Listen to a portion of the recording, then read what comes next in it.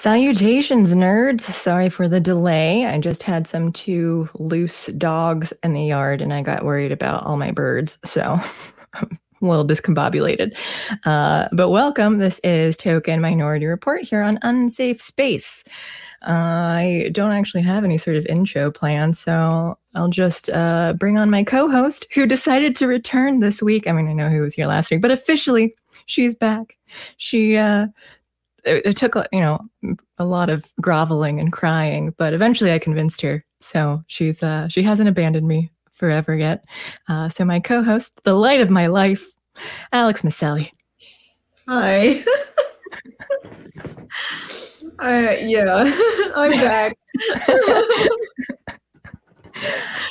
Your shyness is what makes you so great. That's what's so endearing to me is your discomfort. My discomfort. Yeah, I'm like, I have this red light, and I'm like, do I even need it? Because I feel like sometimes your intro just makes me blush because I'm like, what the hell is she saying? Well, see, that's what, I never wear any, I've talked about it before, face makeup, because I just naturally have rosy cheeks. I don't know if I have rosacea or something, but in the sun, if I get flushed really easily, and it's just my state of being. So, well, whatever. Hello, Jillian, and hello, Jean Ellis. Welcome. The geese are doing well. I've got a little baby goose who's a week and a half now. So she's so big, and I was just telling Alex beforehand that I'd want to show her, but they're always wandering around outside. So once it gets dark, if they come to bed, I'll run and grab her. The parents get a little bit upset though, so I can only keep her away for so long. And Jillian says, big hype for Uncharted.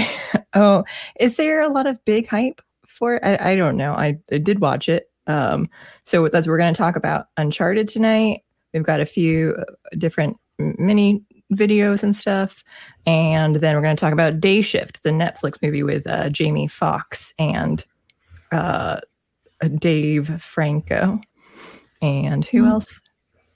Other people. Snoop Dogg. Snoop Dogg. Yeah, I was like, what's he doing here?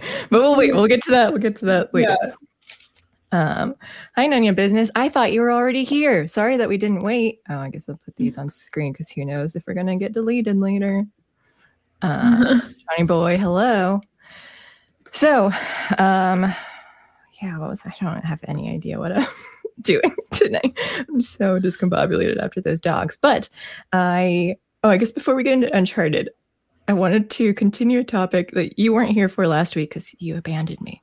But I've been watching Riverdale season 6, and I was continuing another episode or two earlier today, and it's so weird. They're in such a magical thing, multiple dimensions, superpowers and everything. I love it because I love when shows kind of get weird over the years. It reminds me of Boy Meets World, not to the same extent, but in the later years, Eric Matthews just gets crazy. He starts off as the cool brother, and then he's a little dumb, and then they just go full in on how he's so stupid and he's crazy. And there's the one episode where he's mad at Topanga, and so he keeps I think she beat him up in his dream or something, so he keeps trying to be able to take her down, but so he hides as the couch cushions that's sitting under her, and there are different things where he hides, and one is inside a painting in the wall.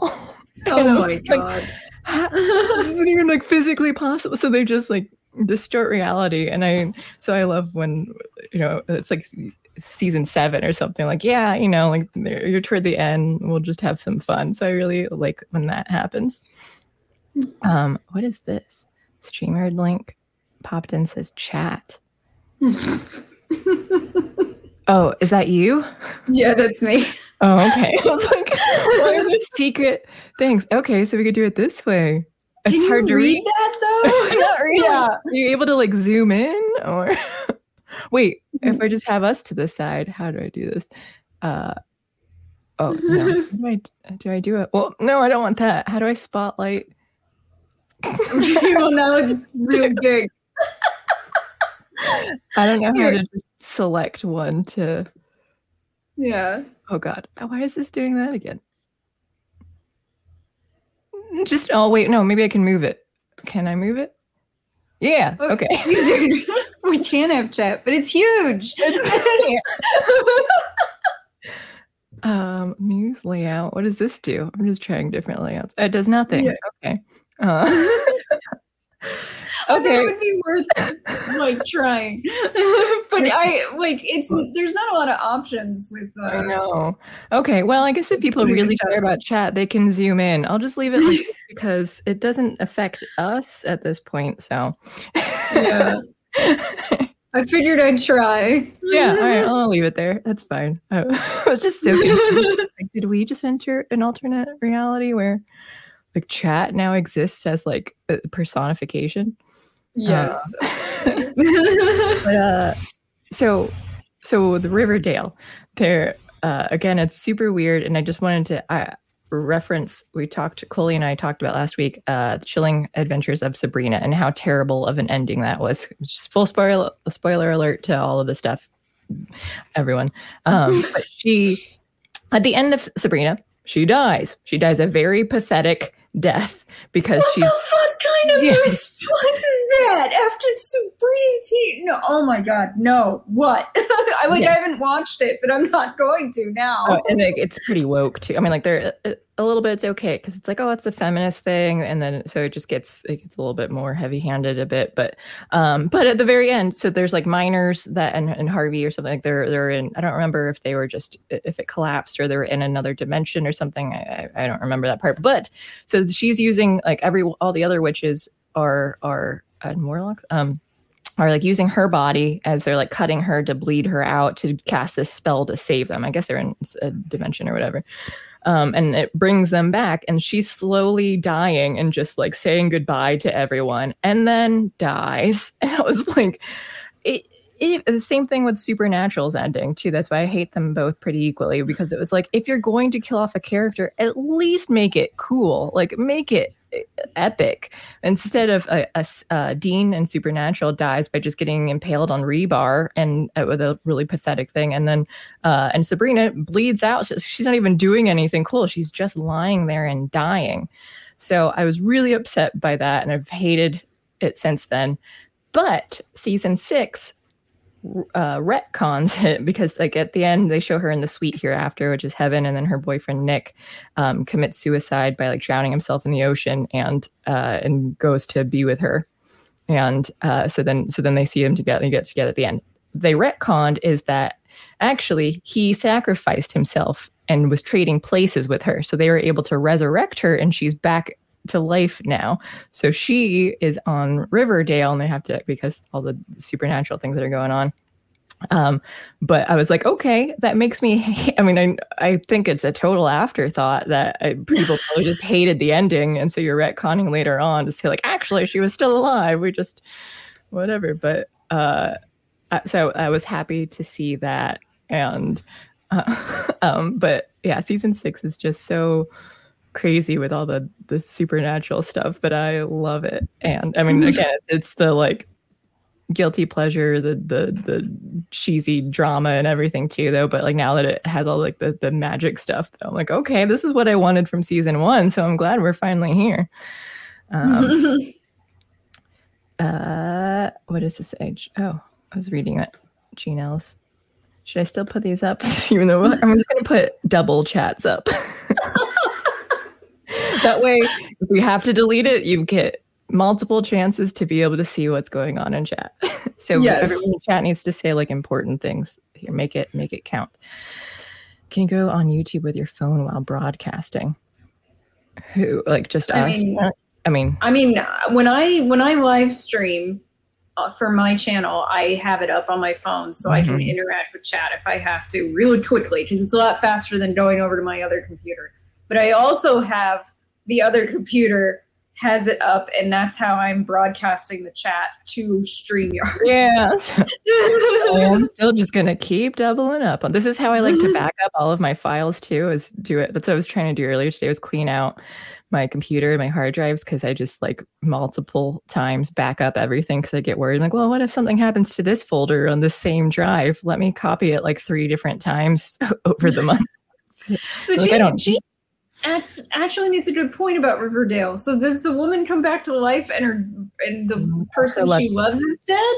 Yes. Yes. I mean, like, that sucks. But in Riverdale, she briefly gets to be reunited with him because she's there now, more of a necromancer witch, and she to bring back, because multiple main characters died earlier in the episode. Again, they've died like different times throughout the season in different universes, and so she. I didn't know Riverdale was quite so crazy.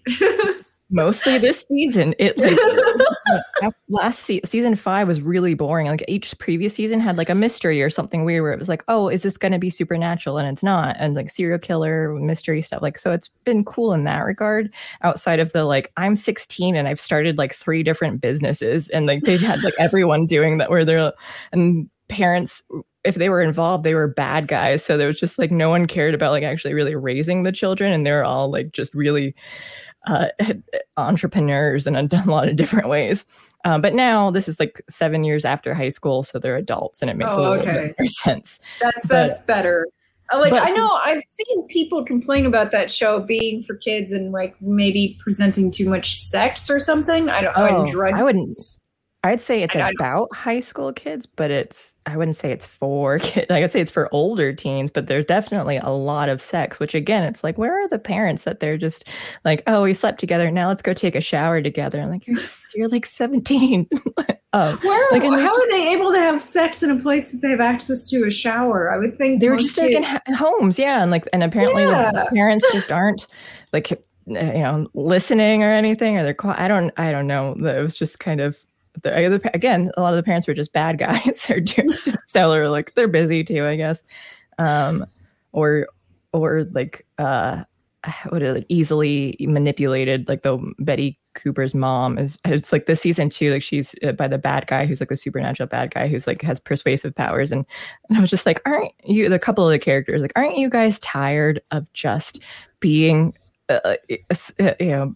controlled by others all the time though? Like, because she falls into like a cult in a previous season. She just like, it kind of makes sense, like her personality is just sucks though too, so she's so susceptible to all these things. But it's like, you think eventually you might grow more as a person and be able to fight this off, but instead you just end up being like, she's kind of a Karen, I guess you could kind of the essence of like being a Karen. But yes, season 6 is just so ridiculous. And so Sabrina gets her love back briefly when she's trying to resurrect Archie and Jughead and everyone who died earlier in the episode. And he comes back in Jughead's body temporarily. So they get to hang out for a bit. But you know what's kind of funny? I used to read the old Archie and Jughead and all those, the actual comics. Yeah. I loved them. I thought they were so much fun and silly. They were pretty awesome. But when I saw Riverdale, when I saw the trailers for it and everything when it first came out years ago, I was like, what is this CW Dawson's Creek shit? And then someone at work told me, oh, it's about those Archie comics characters. And I was like, what? Very loosely. Like, in name only? They do like the love triangle thing where they just take and like they have like similar appearance with like Archie's red hair, and then Jughead's dark hair, but it's like in the hat. and he doesn't wear the crown. He just wears like a little beanie though. Except when season 6, when they sent him, when he dies and goes to the afterlife, then it's the way the Archie comics are though too. So everyone's dressed in like the old style, and he has like his little crown and all. So it's just done like, oh yeah, this is Pop's Diner, but it gets so meta in this too, because does he ever try to eat really large sandwiches? He eats a lot of burgers, but I don't think he eats a large sandwich. But they end up getting like, they get meta with the comics. They talk like the comics exist in the alternate reality, like of Rivervale, and then they just like, so then he's reading the Riverdale comics that changed to Rivervale. So it's just like he's reading what's happened throughout their entire thing. Like, what is going? And it started with season 6 started with episodes 1 through 5 were in Rivervale in this alternate reality where Archie, again, a lot of spoilers here, Archie dies in the first episode by being sacrificed by the entire town. Like, it just gets like, there's a devil in it. Like, they just went full in on all of these like weird like horror stories for each episode, and then it like tied it in with the end of season 5 because there was a bomb that was going off, and it's like that's when the reality split up. So it's really convoluted, and it's just like a lot of fun to see all of the craziness and the magic. But hello, G-Man, welcome. Asked, did you watch any more of the Terminal List after your review of episode 1, and what did you think if you did? We're going to do eventually a full review once it finished the season. That I think I've only watched episode 2 so far. I'm further ahead. So eventually, how far are you in Scream Queens? Because I'm done with that one. Season 1. Okay. I finished season 1. I enjoyed the hell out of it. Especially that last episode of season 1 was amazing. Like I don't want to get too far into it, but I like really love some of its commentary on like new feminism. Yes, yeah, that's what, like as what's her name? What's the actress's name? Jamie Lee Curtis. Jamie Lee Curtis. As like super woke and terrible as she is, like her character really does kind of like rag on like the feminists. Like they call out. It's such an inappropriate thing. But yeah, we'll get full into it once you finish, I guess, with season 2. Hopefully I'll remember. I'll just have to rewatch the whole thing for like a 4th time. Who completed the poll? I didn't end the poll. I didn't even know there was a poll. Yeah, there's a poll up, and I'm seeing that it. It's somehow it's done. Who did that? How did they do? Oh, I think a mod. Who's a mod in here? A moderator had to do it. No one else around is a mod. I don't think so. It wasn't me. I wasn't even touching the ghost of Carter. He's somewhere I'm guessing. He is there. I did by mistake. Sorry, I came here to harass you, and it was a stray click. I called it. Aha! Yeah. Wow. What did the poll say? I guess you could put it back up again. Everyone. Yeah, I'm gonna. Everyone has to vote again. Okay. Yeah. Yeah. It always ends up being people haven't watched the things yet. So I think we just play the Carter clip. Oh, okay. Yeah. You're right. Okay. Here we go. Cool it down, my pretty. Bad bitch. Make the bad glitchy. Fine. Fine.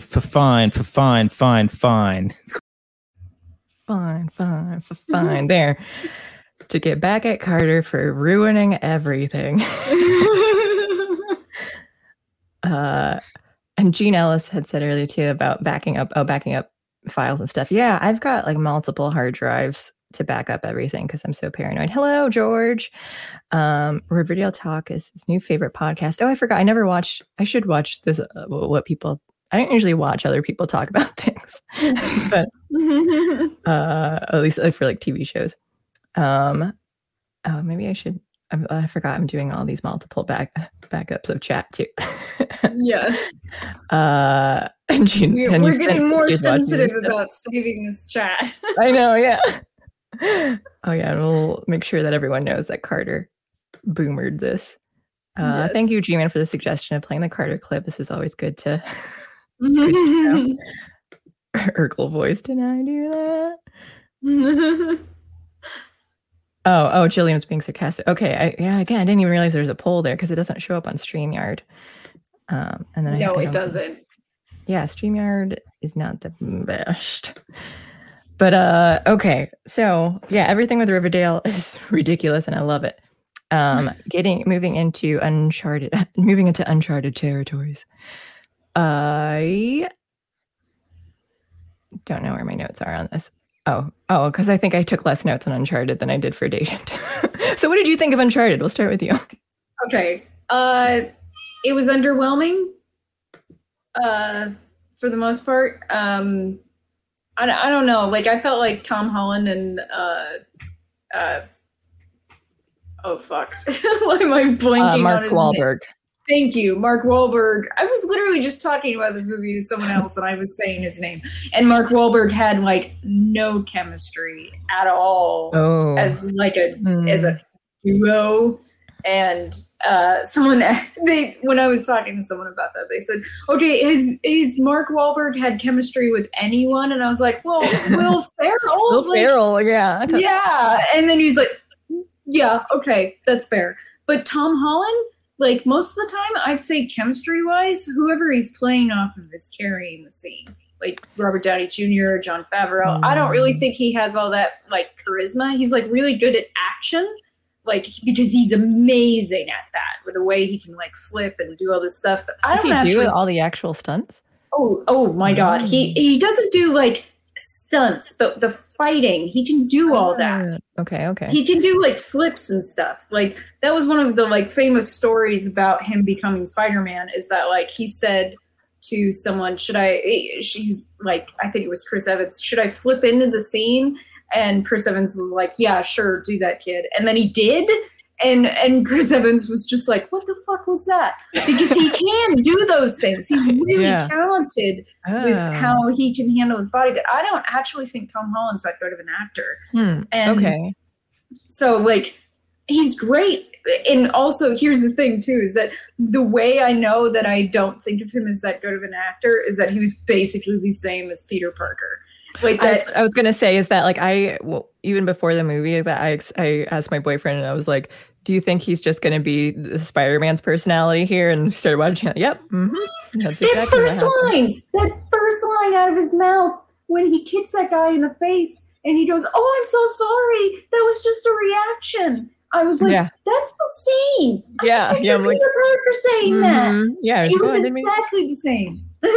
Yes. Yeah. So I'll say overall, I thought the movie was fun and I have no reference with the games at all. I've never played anything, and I forgot that it was based off of a game until one point where I'm like, oh yeah, this definitely looks like video game scenes. A lot of the action stuff that like, even the jumping on the boxes and stuff in the sky, I guess that's also iconic. And but yeah, I forget. Later on, there was a part there. I was just like, yeah, this is definitely a video game. You mean the part where they lifted up to 200-year-old ships and carried them by helicopter? Oh yeah, that too. That part was very video game. I was really anxious when they were like lifting it away. I'm like, there's no way those ships are not going to make it. Like these historical things are not going to make it there. Like there's too much action adventure in this movie for those ships to make it. I was like, as soon as they started lifting them, I was like, well, those things are just going to collapse. Yeah. Like, how are they even staying together? There's no way. And the fact that they did, I was just, and then when the one fell into the water, I was just like, well, it's going to sink. Like that isn't like, it's landing hard.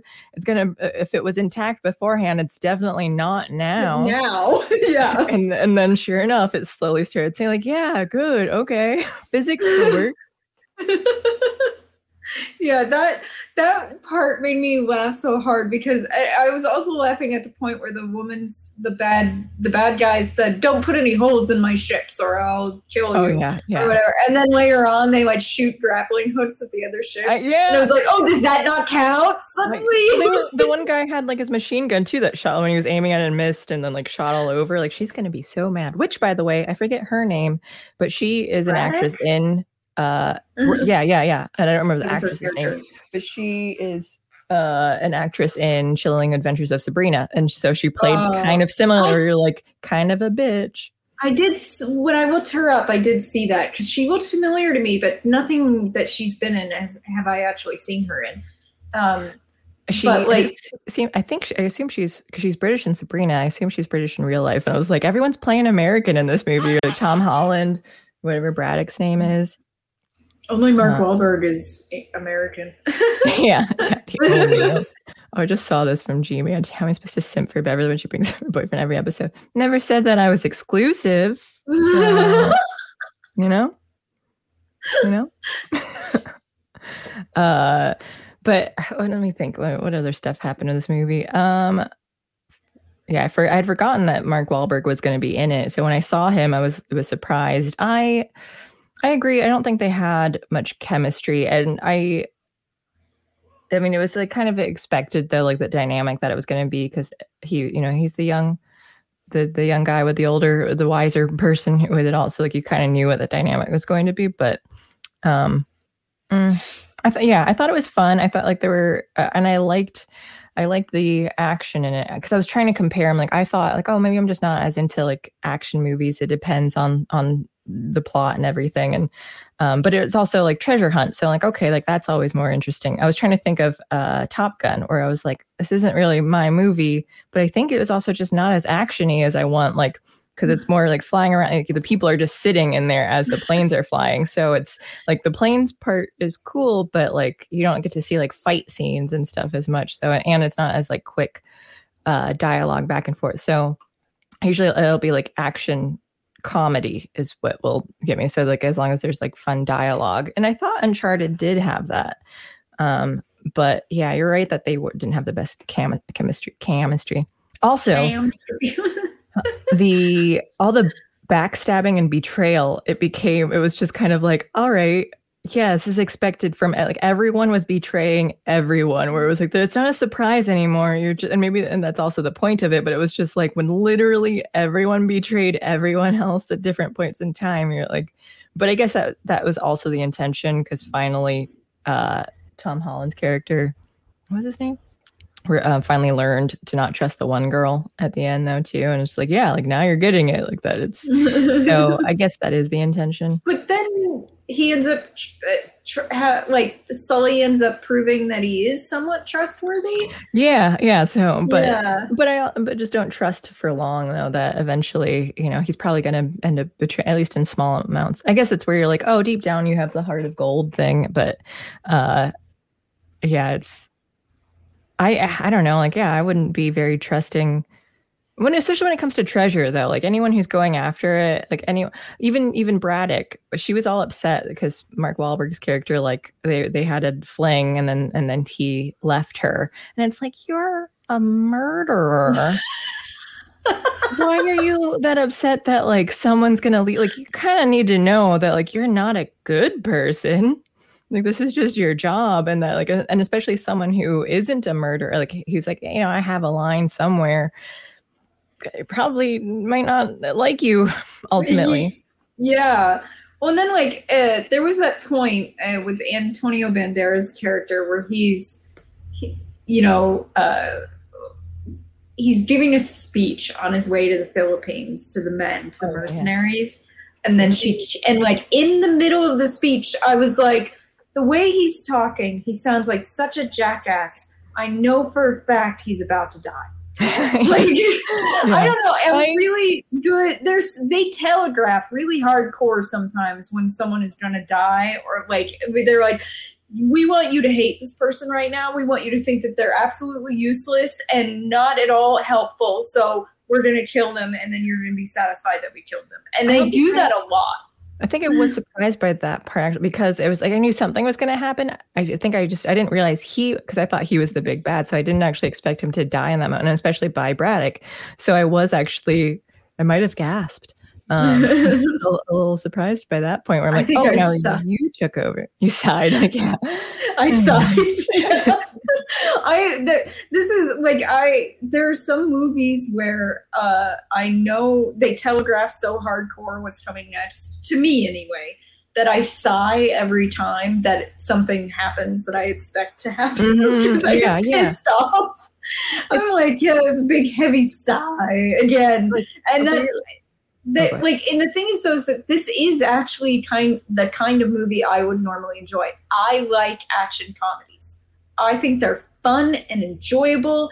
I did not like this one. I thought it was rather boring. Because some of the things I think fell flat. Like, I enjoyed it enough because I think I had like very little expectations. So when the bar was so low, I was like, okay, this is fun. But I can see if you're like, like, oh, I enjoy this genre. And then and I could see that like, oh, it's not as well done as other things can be. So it would be considered flat. Yeah, it did feel like a sort of sophomoric attempt at an action comedy.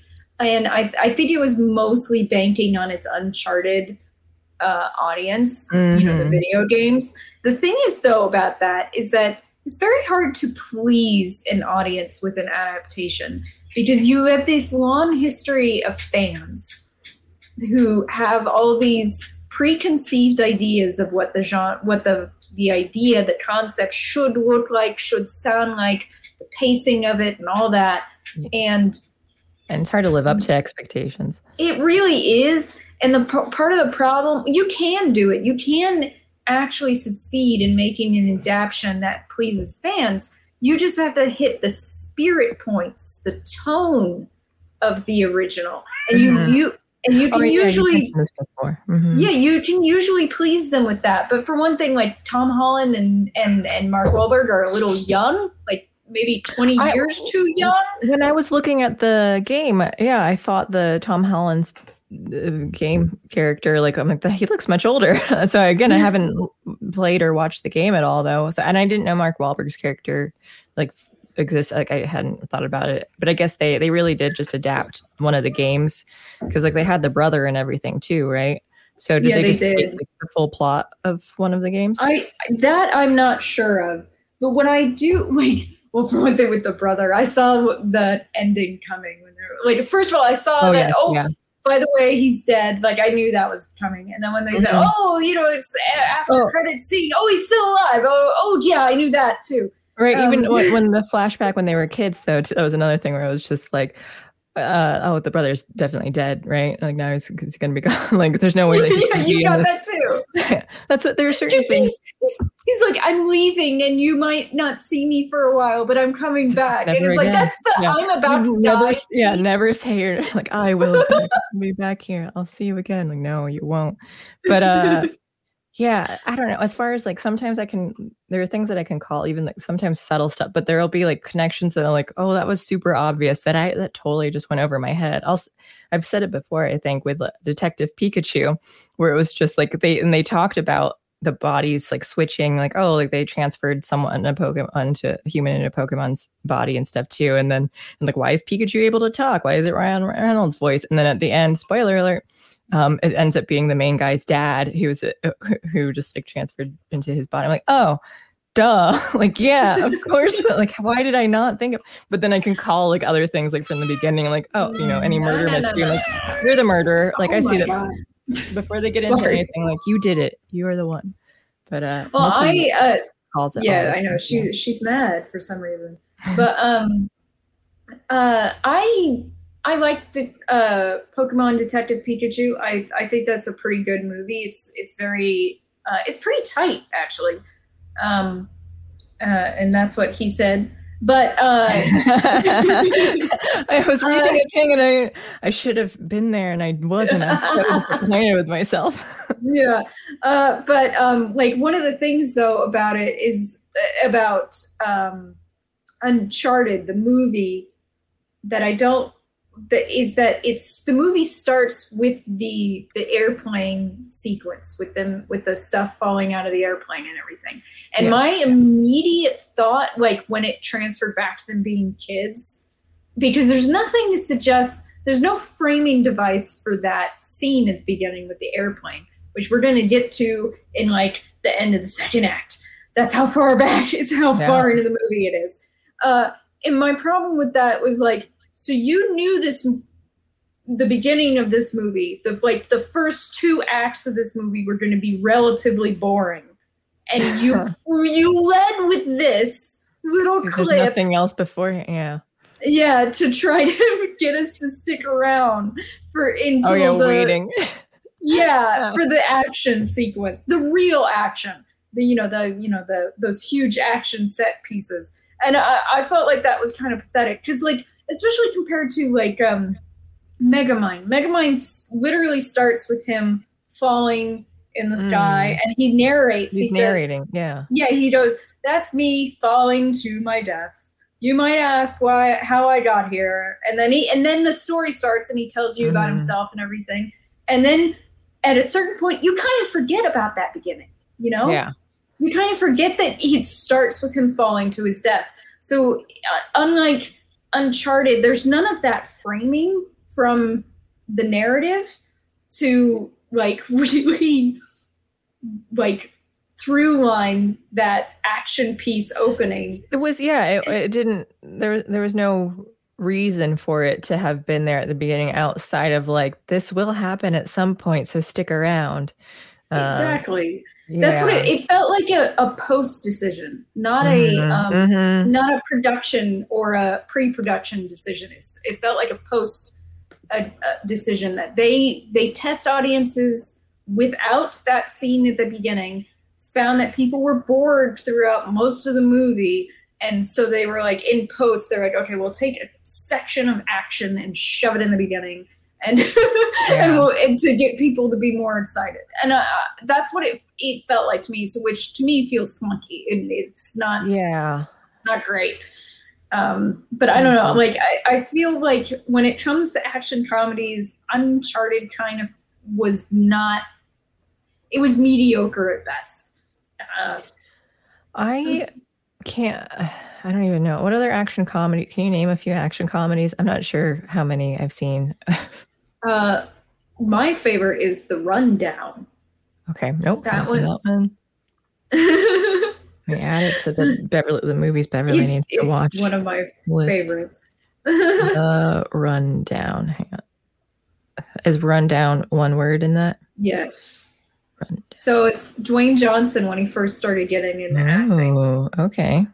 And Sean William Scott, Rosario Dawson, and Christopher Walken. Ooh. It's a very good movie. It's got some serious moments, but it's very funny. It's got some really great action sequences in it. Some of them don't make sense, but I don't expect action sequences to always make a lot of sense.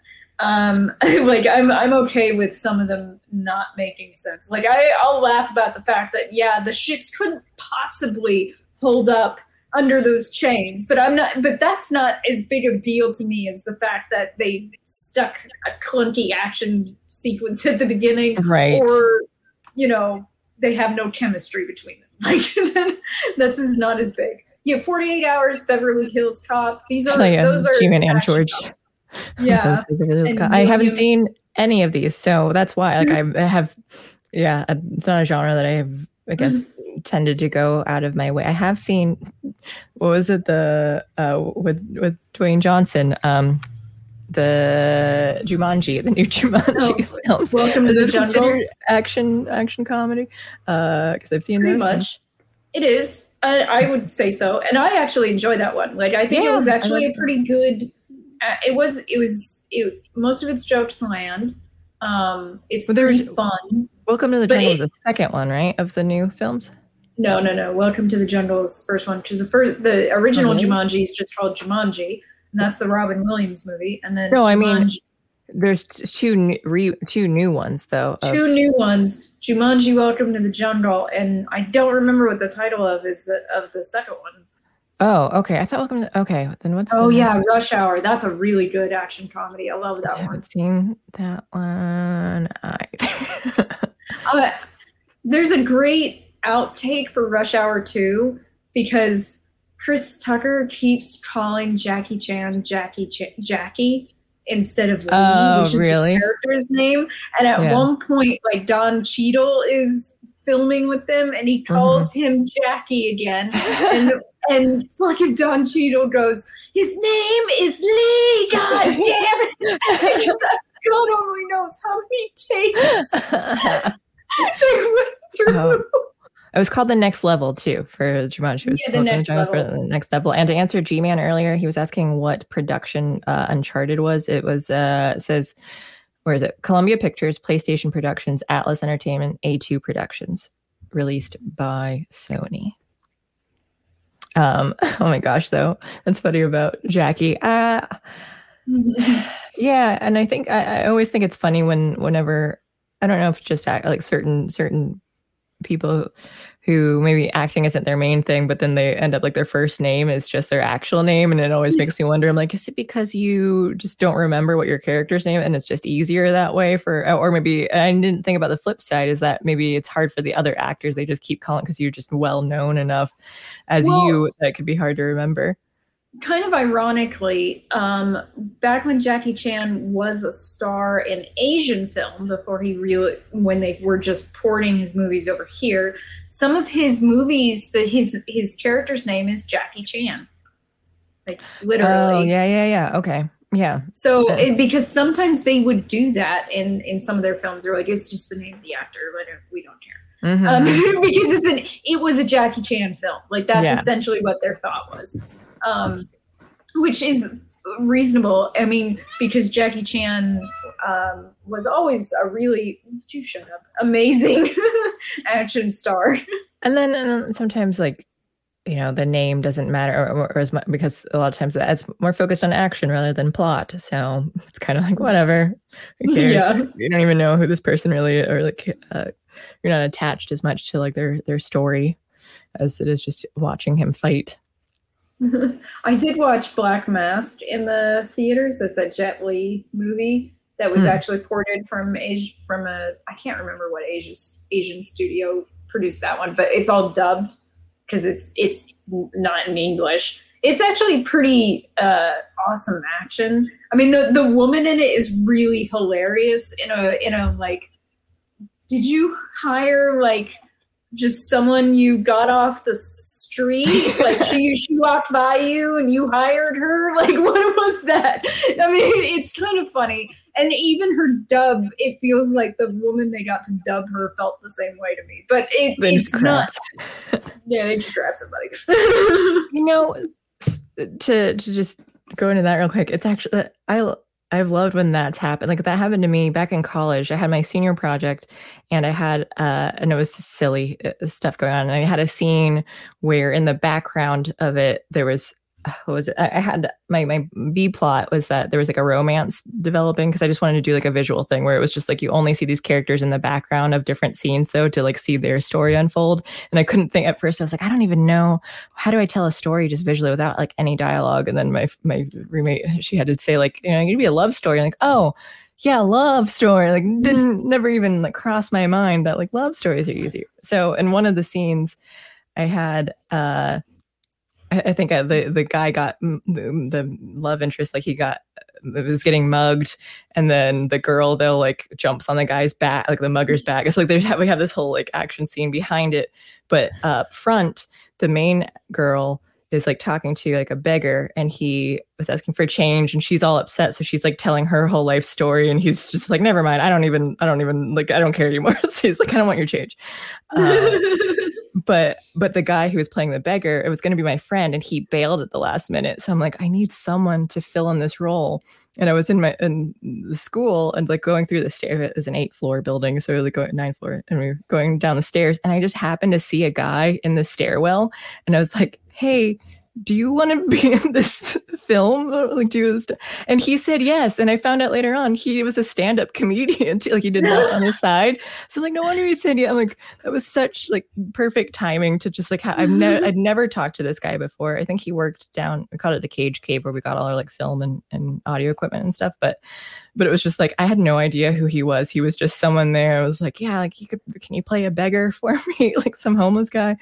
And yeah, so I loved his, and it was my senior project, and it was about an improv club. So I loved his yes and to my asking him to help out. So that was really nice. So sometimes it works out for people who are grabbing people off the street, but it's risky. Yeah, I would say so. I don't know that. I mean, I've never been in that kind of situation. I did theater, but I There's directed scripted things.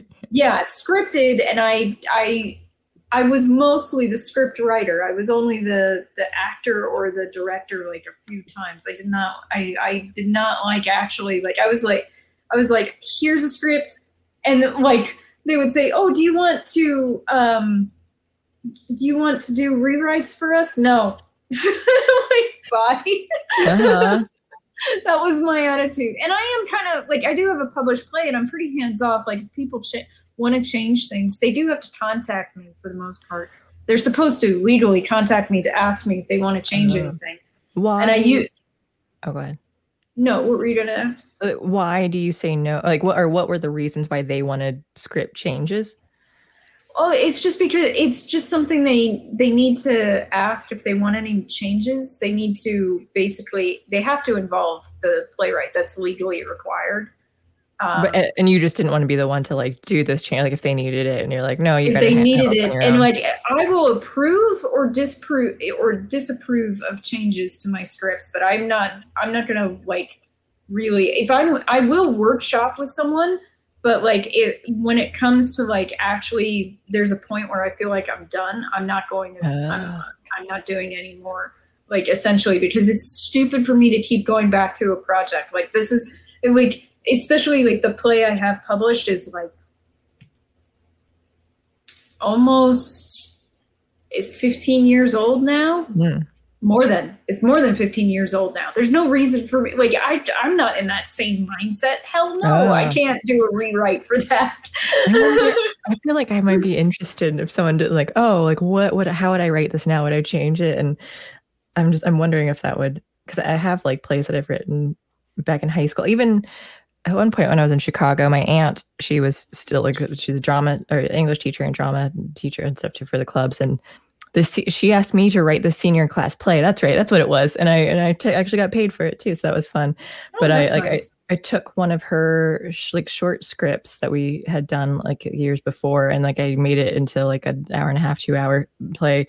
And, but I remember like writing like 3 different endings because it was like a romance thing, but I got a little bit like progressive in it too, because it was playing off of like the one guy like seemed really gay and stuff too, and at the end or I made like the main girl like say that what was it? Sorry, it's been so long since like there was the nerdy friend sidekick who was in love with the main girl, and at the end he like declares her love, and then so like one of the endings was that she was gay. So she's just like, oh, I'm not interested. But that's not great for my small Christian town. So I was like, probably not gonna be okay with that. So then I wrote like backup ideas too, where it was like, oh, she's actually just already dating the other guy who you thought was gay this whole time though, but like they're together. And I think there was some other ending too, but and my aunt was confused. I was like, just pick your ending because I was like, I just didn't know which one was going to be acceptable for this. But I have a one act I wrote 3 different endings for. I did do that once because the first ending I wrote,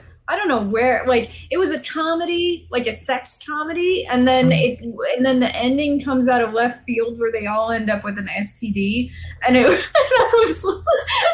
like, wow, that is not comedy, and I threw that one away. So I wrote another ending, and I was like, I could do better. Like this isn't great. Because what it is that like. A couple starts having like each of them individually start having sex with the same woman and they don't know that they're doing it. And then like it was to be like, what's the big thing that like, you know, the like everybody coming out of doors moment at the end. And at the end I was like, oh, the STD. And we're like, no, not funny. Okay. And then I went to the next one, which was like just the 3 of them still. And I was like, it's not good either. And then so the third one I had, like, the woman, like, you hear they're having sex. And then you don't see anything, obviously. And then, like, the young woman opens the door, and she's not one of the people having sex. But there's 3 people in bed, and it's her boyfriend. And that was the ending I went with, because I was like, haha, that's the one that is the most like comedic. And honestly, it's a very immature, stupid play. It's just a one act. But yeah, everyone in the audience has an STD. Yeah. I was just trying to think like what ending options are there where it's just open the door and there's just a bunch of people and it's like a huge orgy. It's the hero-gasm from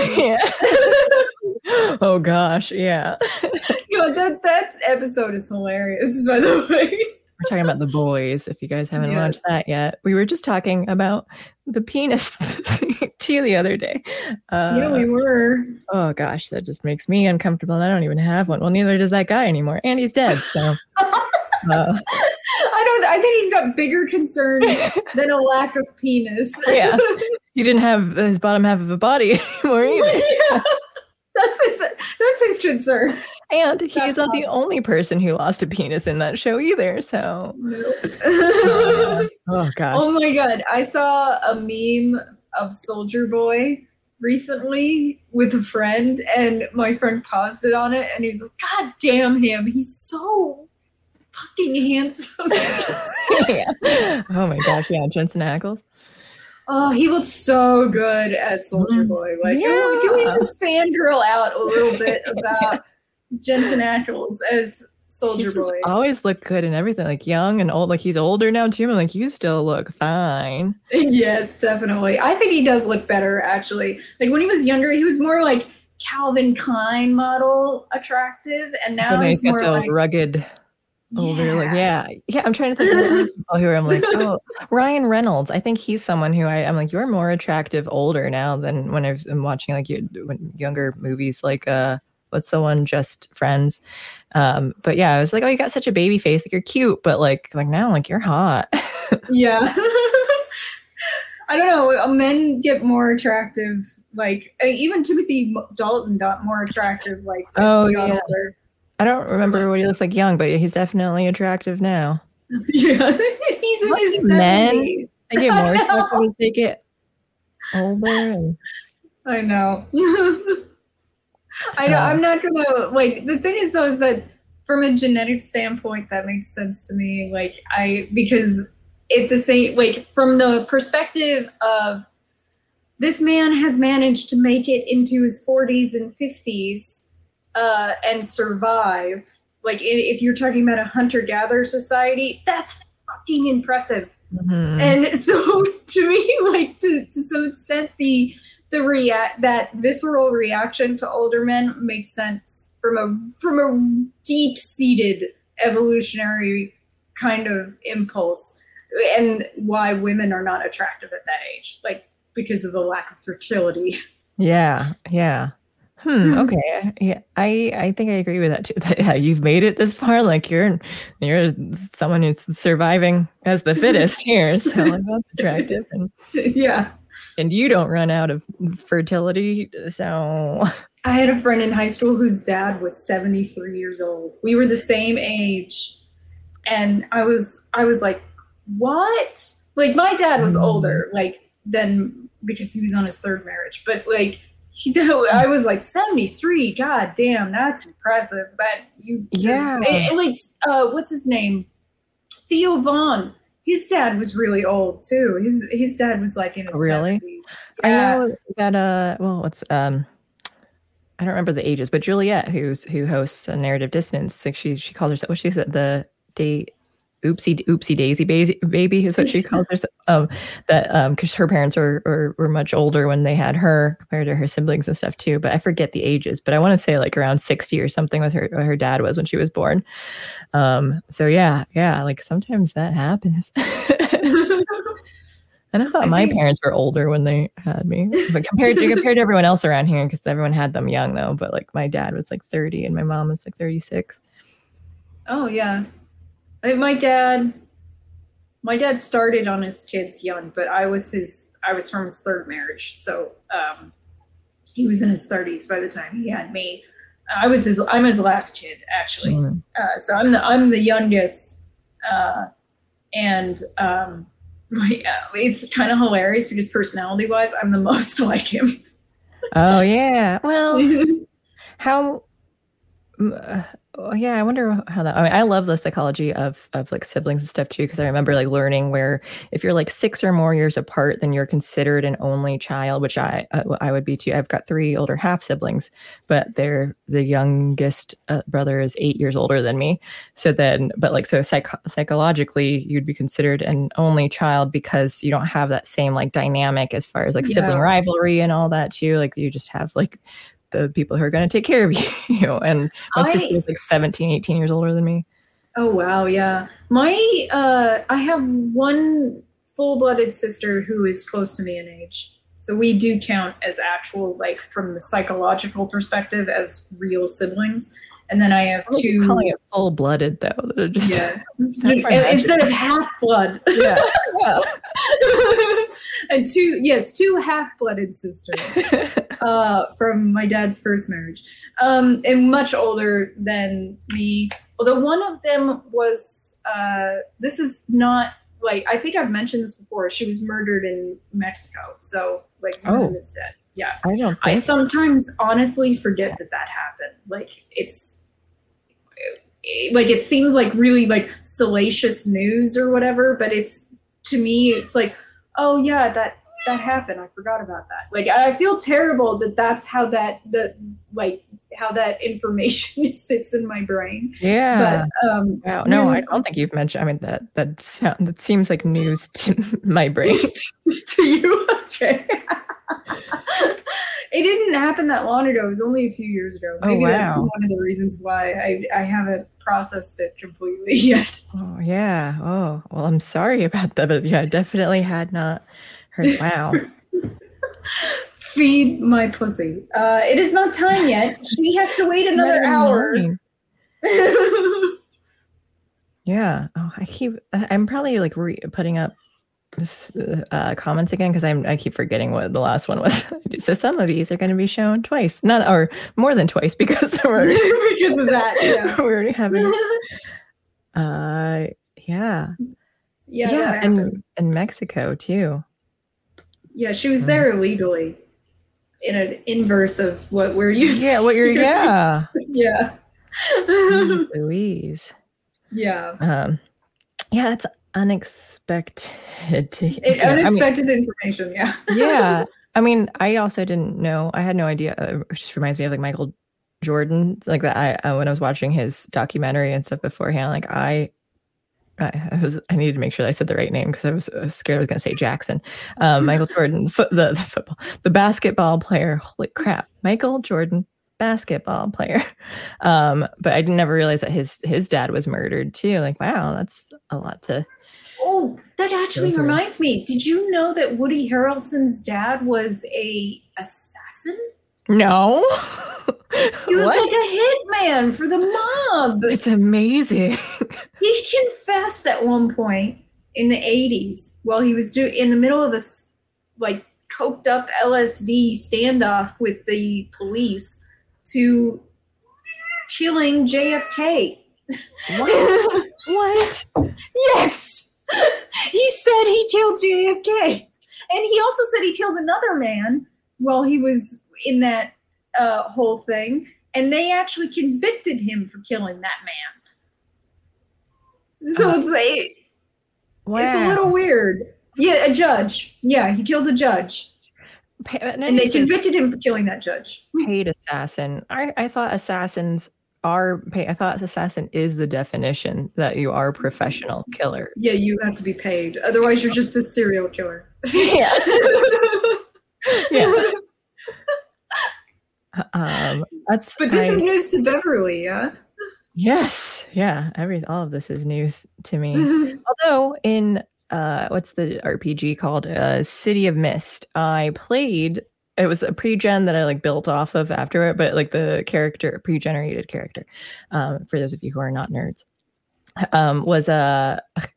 she was like brought back to life and part cyborg though, because she had so she was like an undead cyborg that had like some like powers and stuff too, and then by day, so like by night you're like this magical kind of like superhero thing, and then by day her job was an assassin. So I just made all my money killing people, so then I just like lived in like this penthouse and stuff too, and it just like got like really silly, but then we're like saving the world in secret, and then I'm like, oh, I'm just murdering other people. It's a side thing.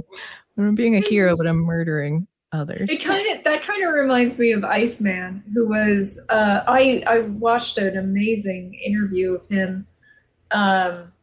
He killed people for the mob, but he also killed people just for the hell of it. Yeah.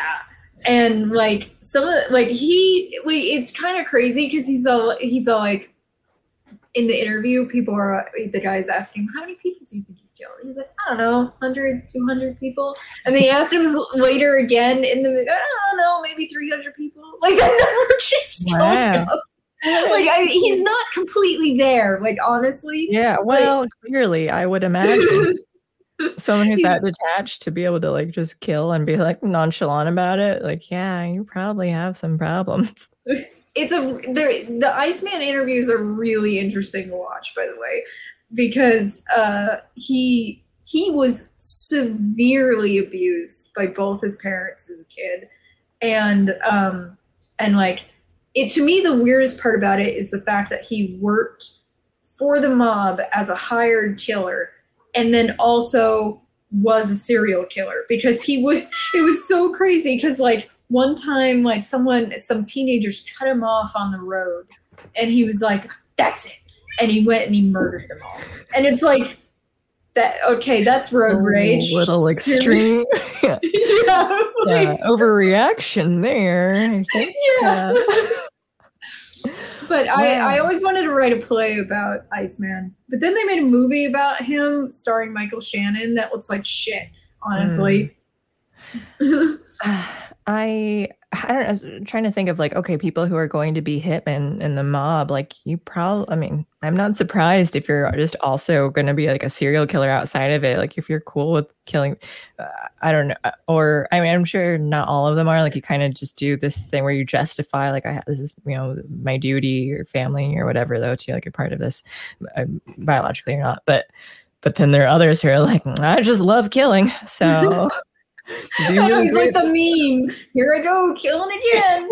Like the thing is, though, is that like Iceman disproves so much of the psychological bullshit they have about serial killers. They're like, they always kill in the same method. They always kill in the same area. Their first kill is always personal. Like they have all these fucking theories. And they're mostly work for the FBI as profilers, but it's all bullshit. I love Criminal Minds. I know, but I love what the way they took it down. When FBI profilers, they're like, you act like serial killers are these amazing intellectual geniuses, so that you can feel so damn smart for taking one down when they're just animals looking for the next kill. And it was like, because it's pseudoscience. I'm sorry. Like, I know it's fun, but it's pseudoscience. In my criminal justice class, which was the first time I watched Criminal Minds, because we played that in high school a few times. But that was one of the things too, where it was just kind of like, morally, is this okay to even do like profiling? Because when you're like making judgments about like certain people and behaviors and all that, and then not to mention where it's all psychology though too, which is a soft science. So it's like at least in Criminal Minds, they acknowledge that too, where sometimes they're like, oh, we got the profile wrong. Like they're like this, they have like different things where like it's a probability where like you're most likely that they behave this way, or like this caused something or another though. But sometimes you're like, nope, we're totally off. Like this person. I did like that about Criminal Minds. I agree. I watched a lot of Criminal Minds. I didn't finish it, but I watched a lot of it. And yeah, you're right. And go ahead. They did do a lot where they said they got it wrong. Like, would you stop? Yeah. That they're willing to, but then you also have the drama of that too, where it's just like, oh, like now we need to go and like we hurry because we were at the wrong spot or wrong person or whatever. But I wanted to do, since this is the pop culture show, news. Season 16 of Criminal Minds is coming, like that. Like they're rebooting it. It's called a reboot when you do it. They're coming. They're bringing it back.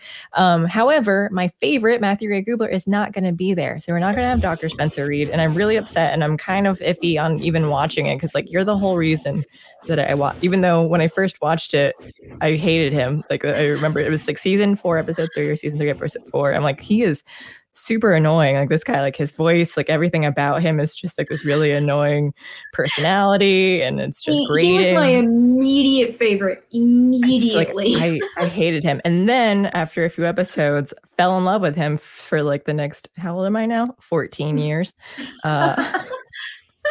He's awesome. Like, I love that part where they go into this like trailer where it smells horrible and he's not reacting at all. And they're like, oh, and they're like breathing through their mouths. And he's like, keep breathing through your nose. The olfactory sense is the weakest. So eventually your brain will accept it and get over it.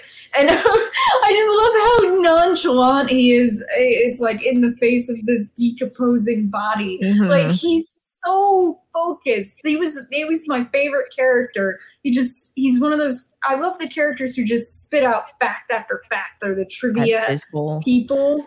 Yeah. Those are my favorites. Mm-hmm. Yeah, no, almost every time. grew to. I think the episode that I saw was when they went. It was actually supposed to be like a libertarian place though too, but it was a cult, and then they had to go in. He and Prentice went into there, and like, I don't know. I think it was just an episode that he happened to be like kind of annoying. Like I didn't, because then he's talking about like religious stuff too though, and I didn't know him as a character, so I'm like, I don't know what your whole situation is. It was just kind of like, this is annoying, and so he's like my least favorite, and then just changed that, and I would have loved him ever since. But yeah, he has an IQ of like 186. Did not like what. Oh, I was just to say, George mentioned that he liked the guy from Princess Bride in the first few seasons, Mandy Patinkin. Mandy Patinkin left the show because he felt like the show was giving him nightmares. Yeah, but then he went on to do, what was the other show that he did? Another like dark series though too. Was he in 24 or something else though, where it was just like, here's another thing with killers and stuff though, but like. But he just thought like this is too dark for him, and I could see that like just the way his character was too, where he was just like so in his head. I'm like, yeah, as an actor, I bet like you take things to heart. I bet like this hits you. Yeah, he did go on Homeland. Yeah, that's it. The thing is though is that like one thing I love about Mandy Patinkin, if you come up to him and you say, "My name is Inigo Montoya. I'm here to kill you." Like, you kill my father. Yeah. I'm here to, kill you. Like, he smiles. Now prepared to die. He smiles every time because he knows that's his big moment, in the cultural lexicon. Yeah, and everyone. Like, a lot of actors and like musicians, they hate it. They get annoyed by like, oh, this is what you remember. I've done so much else, like you're only remembering this thing here. But, like, no, like you're iconic. Like that is the thing. Yeah. Like, people remember, like people love that movie, and that line is so iconic.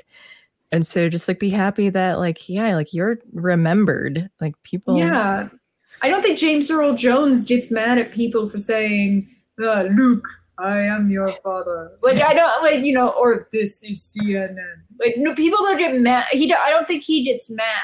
I don't think you should get mad that people like literally know you as this thing that is always going to be remembered. That it's kind of pathetic to act that way. Honestly, I played Alan Wake. It was one of the first games I really played for my channel. And Alan Wake is an author based on Stephen King. And he is constantly in the game bitching about fans, like how much they like him for this one character. And I'm like, shut the fuck up. Like the entire time I'm playing, every time he gets mad about fans, I get mad at him. And like you can see me losing my fucking shit. Exactly. Yeah. Like, you be grateful. Like people appreciating the work that I've done, and like, yeah, like I don't get upset by them being. It's just so mean to be. It's like you take up like real estate in these people's lives. So many random people's lives care about something that you've done. Most people do live an entire life where only people that they have like a direct relationship with. Is that true? So to take it for granted is, for me, I don't have that personal at all either. So it's just don't take it for granted. It's so shitty to take it for granted. Like I appreciate that about Mandy Patinkin, that he has always been really like happy that people like love this and recognize that it's him, because he does look almost completely different than he did in The Princess Bride. I don't know. I mean, I don't know what he looks like currently, but like I could still see it. I'm like, oh yeah, like you could see it in your face. It's just wider, older, but like the nose and everything though. Like I can still see it. But yeah, I agree with that. Also, I forgot to mention earlier when we were talking about plays, I've always wanted to do I never ended up writing it, but like a choose your own adventure play. So then you have like multiple directions, so you get the audience to like vote like A, B, C, D of where like cool. of where like it would pause and stuff too. So like you freeze it and then you get, I don't know, like applause or something to do it, and then like so all the actors have to memorize, like remember all the different directions that this can go. That would be hard, but it would be They'd be highly engaging. Mm-hmm. I agree with that.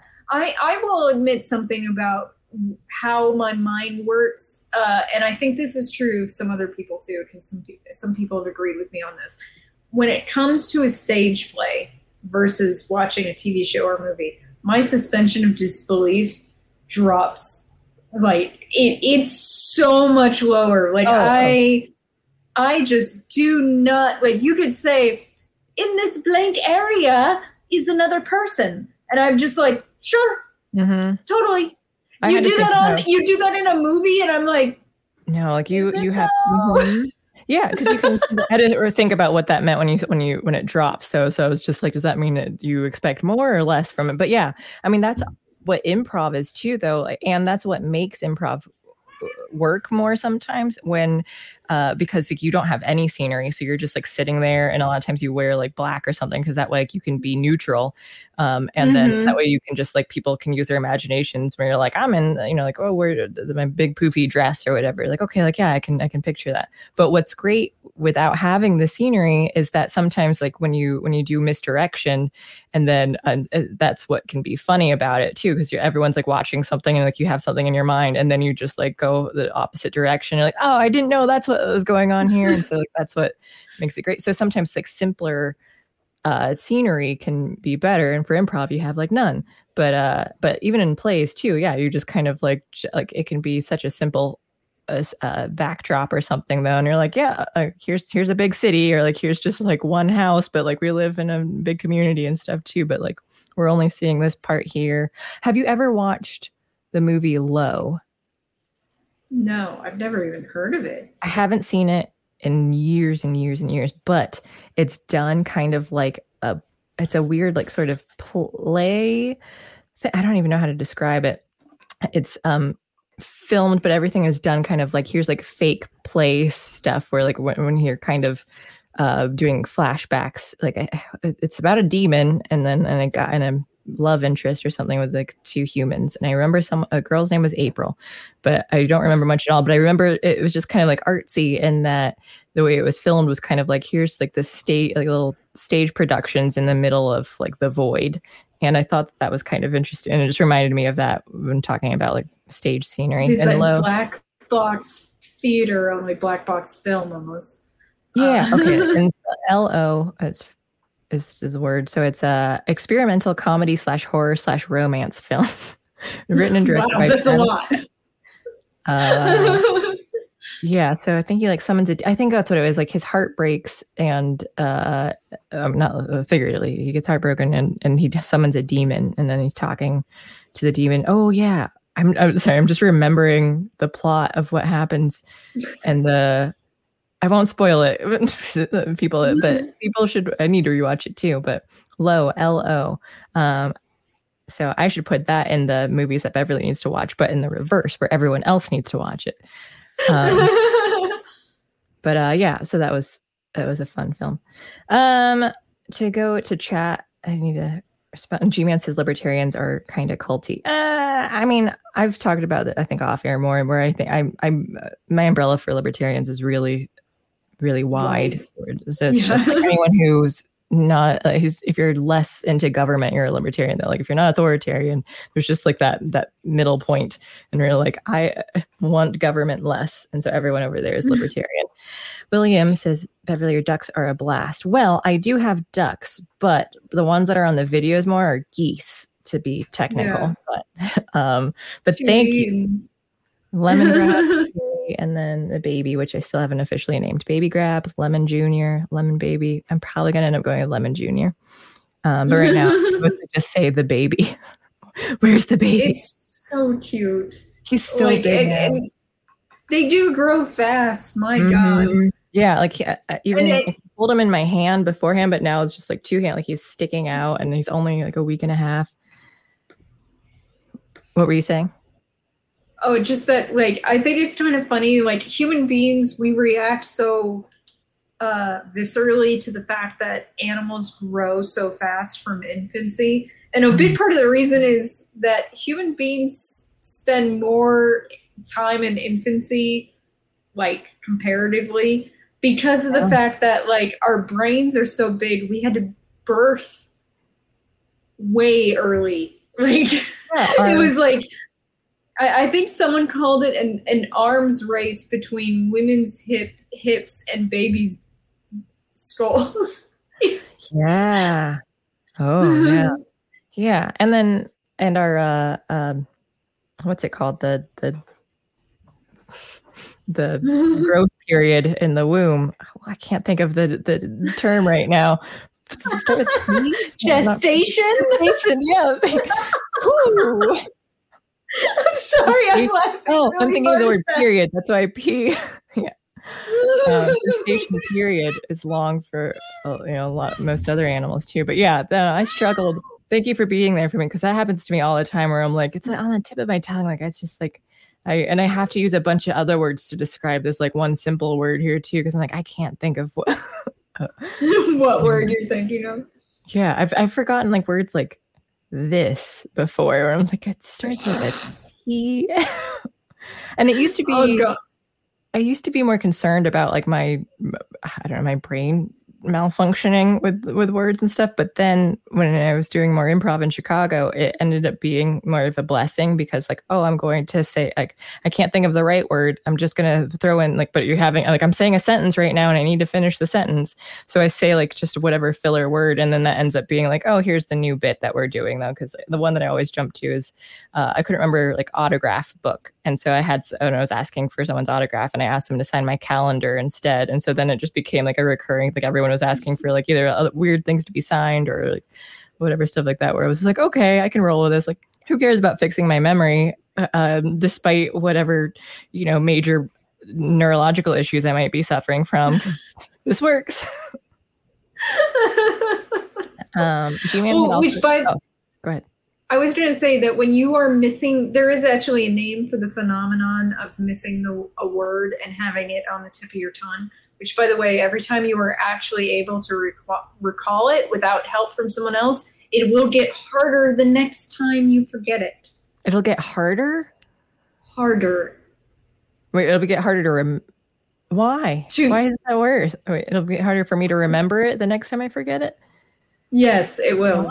Why? I'm not sure why, but it's something about how our memories work and how, like, because the what part of our brain, which is there is actually a specific part of our brain that deals with diction, with our ability to recall words. They call it the what section of our brain. It's also known as the temporal lobe, left temporal lobe specifically. And it hates having to work for things, and like every time you make it work for something, it's like it gets angrier. Get in denial about it, or okay. So it's like no. Just to make sure I understand, it's that if I forget the word gestation and then I'm trying to remember it on my own, I'm like, oh, I figured it out by myself without help. Next time I forget it again, my brain's like, we are not going to remember this. Like it'll take longer for the word to recall. Yeah, so it's going to be more difficult. It's really weird because basically by having someone help you disrupt the loop that the temporal lobe is in. Okay, good. So I usually need someone else to help me out with it too. So good. It's much better to actually choose a different word or to just wait for someone to help you. Because your brain is going to be better at recalling it the next time otherwise. It's really strange. I have read studies on it, and it kind of makes me laugh because I actually have really good diction. Usually I remember the words I need to remember without struggling. But when I do struggle, I basically just go, I'm choosing another word. That is my my default. I'm like, choose another word. There is another word, there has to be. So just choose a different word. I just like to just describe it. Like, this is the meaning of the word I'm trying to use though. But sometimes I don't, or I say like it doesn't even always start with it. That's why I'm like, oh, I'm remembering a different letter in it, or or a different part of the word, like period for gestation. And then, but then someone else for G-Man, I won't say who, but someone else that I know closely, he's usually the one to like he'll know the word that I'm trying to like think of, but then I usually stop. I'm like, no, it's like the thing with this, and sometimes I'm really bad. I don't even know how to describe it. It's like the thing before where it's and so he'll get it a lot of times too because he's just like he's making motions and stuff. Yeah. I remember, like, we were talking about gestation, and I saw someone had said, online somewhere once, I can't imagine having twins. Can you imagine gestating for 18 months? And I was like, that's just. They didn't say gestating. I think they said being pregnant because they're not smart enough to know the word gestating. But like, it seems like that's calling me out then because I couldn't. But it was like intense because it's like, did you literally just you literally believe that? Like sometimes like people send me videos of people being asked questions and getting the answers like incredibly fucking wrong. That's what one of my Twitter videos is. It is. Yeah. Blackpilled by Gen Z. So it'll be good to get into that in just a moment. But yes, I mean, like not. Oh my god.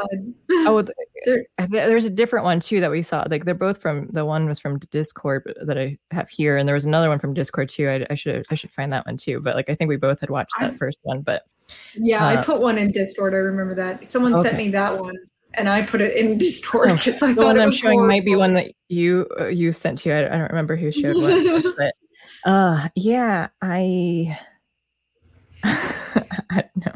But my memory has got, I don't know. It's weird. Like I can remember very particular. I remember, like I've said, like birthdays and stuff, but then there are other like words that I forget or more arbitrary ideas where I'm like, yeah, I remember this part of the conversation that we had, but it was less important than the thing that I should have remembered that I totally don't like recall ever happening. But like that was, I don't know.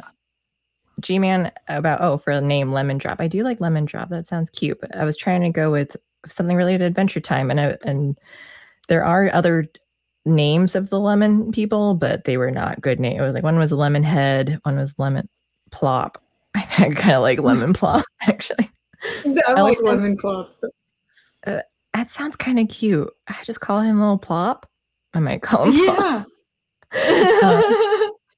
Elephants. When I was reading it before, I didn't like it, but now saying it out loud, I have a D&D NPC that I, as a dungeon master, that and his name. Oh no, actually, I started as a player character first of my own, and I called him Plol because sometimes for names of things, I just throw out random letters and then like write them down until I have a name.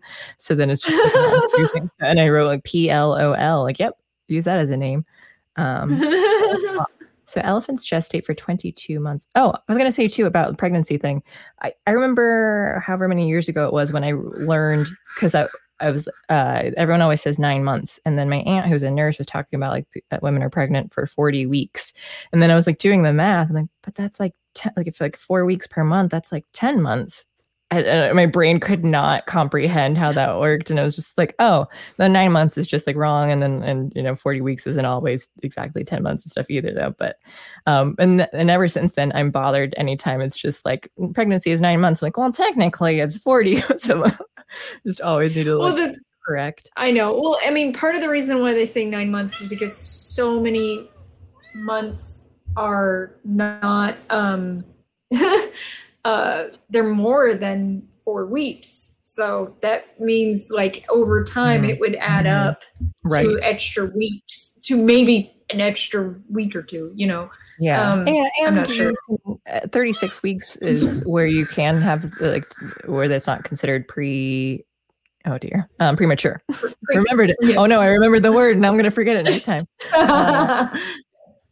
Premature, but so 36 weeks is like where it's like solidly okay, but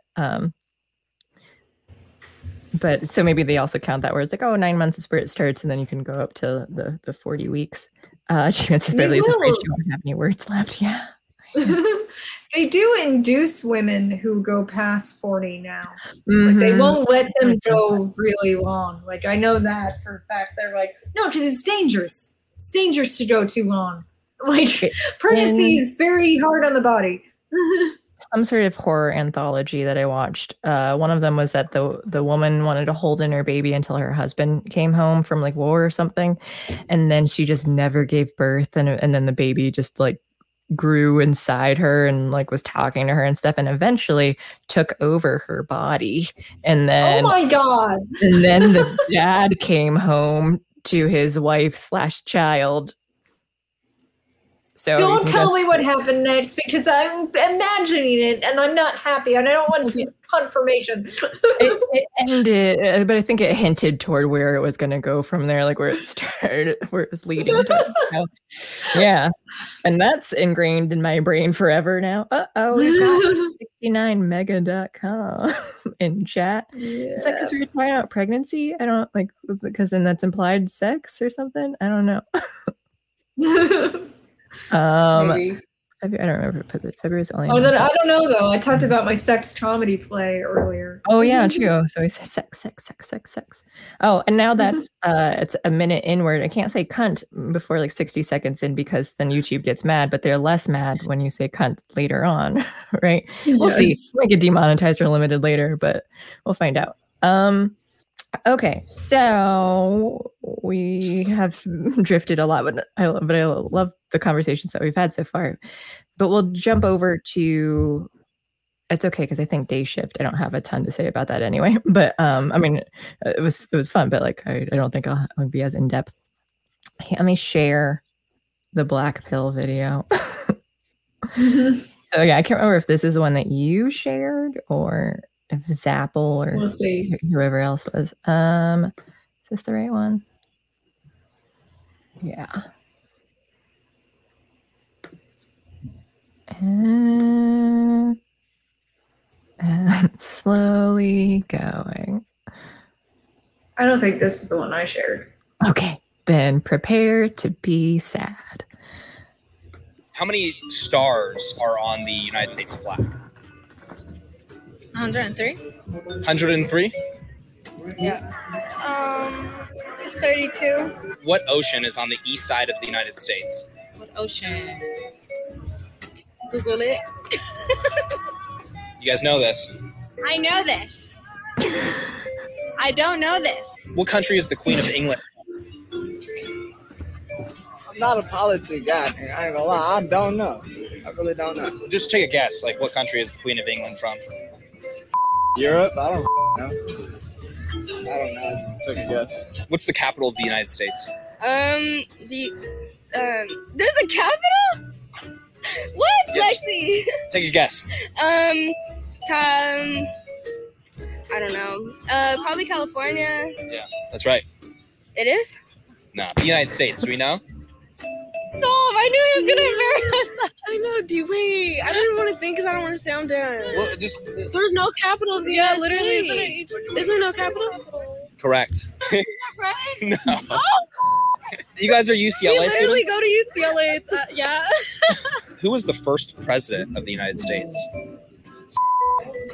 Abraham Lincoln. Can you name the 3 Kardashian sisters? Kim, Courtney, and Chloe. What are the 3 Kardashian sisters' names? Courtney, Kim, and Chloe. Chloe, Kim, Courtney, and Courtney. Yeah. Bonus points for the brother? Robert. The Kardashians' brother's name. What? Rob. What are the Kardashian sisters' names? I don't even know. I ain't gonna lie. Don't know. That one, you get respect for me on that one. At least he didn't know either. Yeah. So that certainly black-pilled me when I watched that before. Well, someone sent me one of those and I put it in the Discord. Thing about U.S. history war. Or a history one, yeah. And the thing is, though, we had a conversation about it afterwards, and he mentioned something that was probably pretty true. These videos are edited, and they only capture those most outrageous answers. People who get it right, they're not going to include those people. Sure. How many people do they ask? I mean, it's sad that there are people who are this stupid and unaware. I agree. But honestly, they are just, it's a selective process. They're going to show us the worst ones. Oh, absolutely.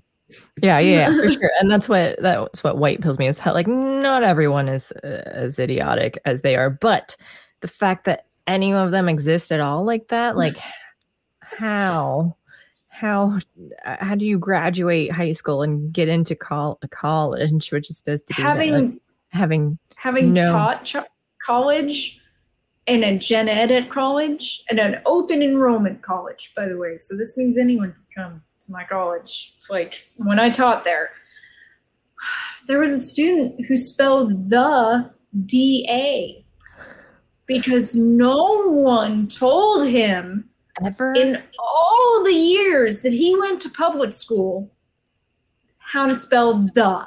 And that's why I do not support public education. Yeah. Because I taught at a university and I saw exactly how poorly they were actually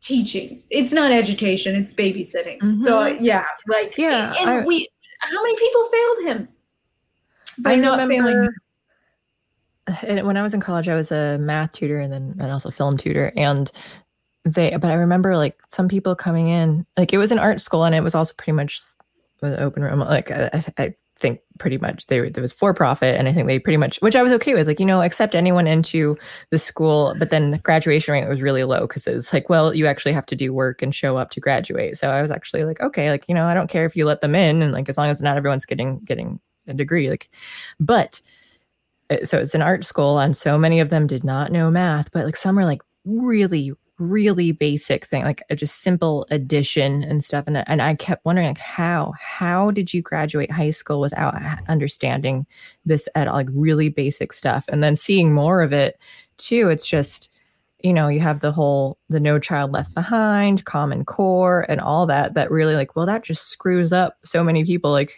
you're not going to get the help that you need to actually learn because you're just going to be pushed through now. Yeah, I was lucky. I with my learning disability, like it could have, like, if I was later, I would have been screwed. Like, honestly, I think I would have been screwed. If my parents hadn't moved to the suburbs to a better school district, I would have been screwed. I never would have learned how to read or write, at a real level. And because no one was meeting my needs at the school I was at before, and I would have been screwed. I can't, like, all this stuff about removing testing to me is terrifying because standardized testing is how I was able to succeed with my learning disability. Because here's the thing, is that, like, some learning disabilities make it hard for you to do homework. Homework is shitty. Some of them make it hard for you to perform in class. Some make it hard for you to take tests. It kind of just depends. Like, what is your learning disability? Mm-hmm. If mine was hard to perform in class and hard to do homework, great on tests. My God, it's excellent on tests. If them getting rid of tests, they're basically saying, go fuck yourself to so many students. Mm-hmm. I mean, I like, you have to, I believe as an educator, you have to have multiple forms of being able to look at students to see their progress, because otherwise you're screwing over a segment of the population, because there are a lot of kids out there, having been an educator, who have undiagnosed learning disabilities or have been underserved at their public institutions. Honestly, like, it's crazy how bad it is out there, which is one of the reasons why I don't support public education anymore. Mm-hmm. I saw how horrible it was, like, on a grand scale. Like, these kids are graduating without being able to read. And I don't see how this is helping our society. They constantly, in the public education, like pro public education people, they're constantly going, oh, it's for the good of the society. What good does graduating someone who doesn't know how to spell the word the do? Like, you're lying to us if you're saying that's why, because that's bullshit. Yeah. I I mean, I wasn't fully an educator. I mean, I definitely wasn't, but I did work at an after school program for middle schoolers. And then like I was a tutor, but also like assistant teacher, I guess. But stuff that I've thought about just generally for like public schools is how at the very least, like people learn so differently, like, and it's too difficult. You have like one teacher to however many students, like one, I think like at most it should be like maybe 10.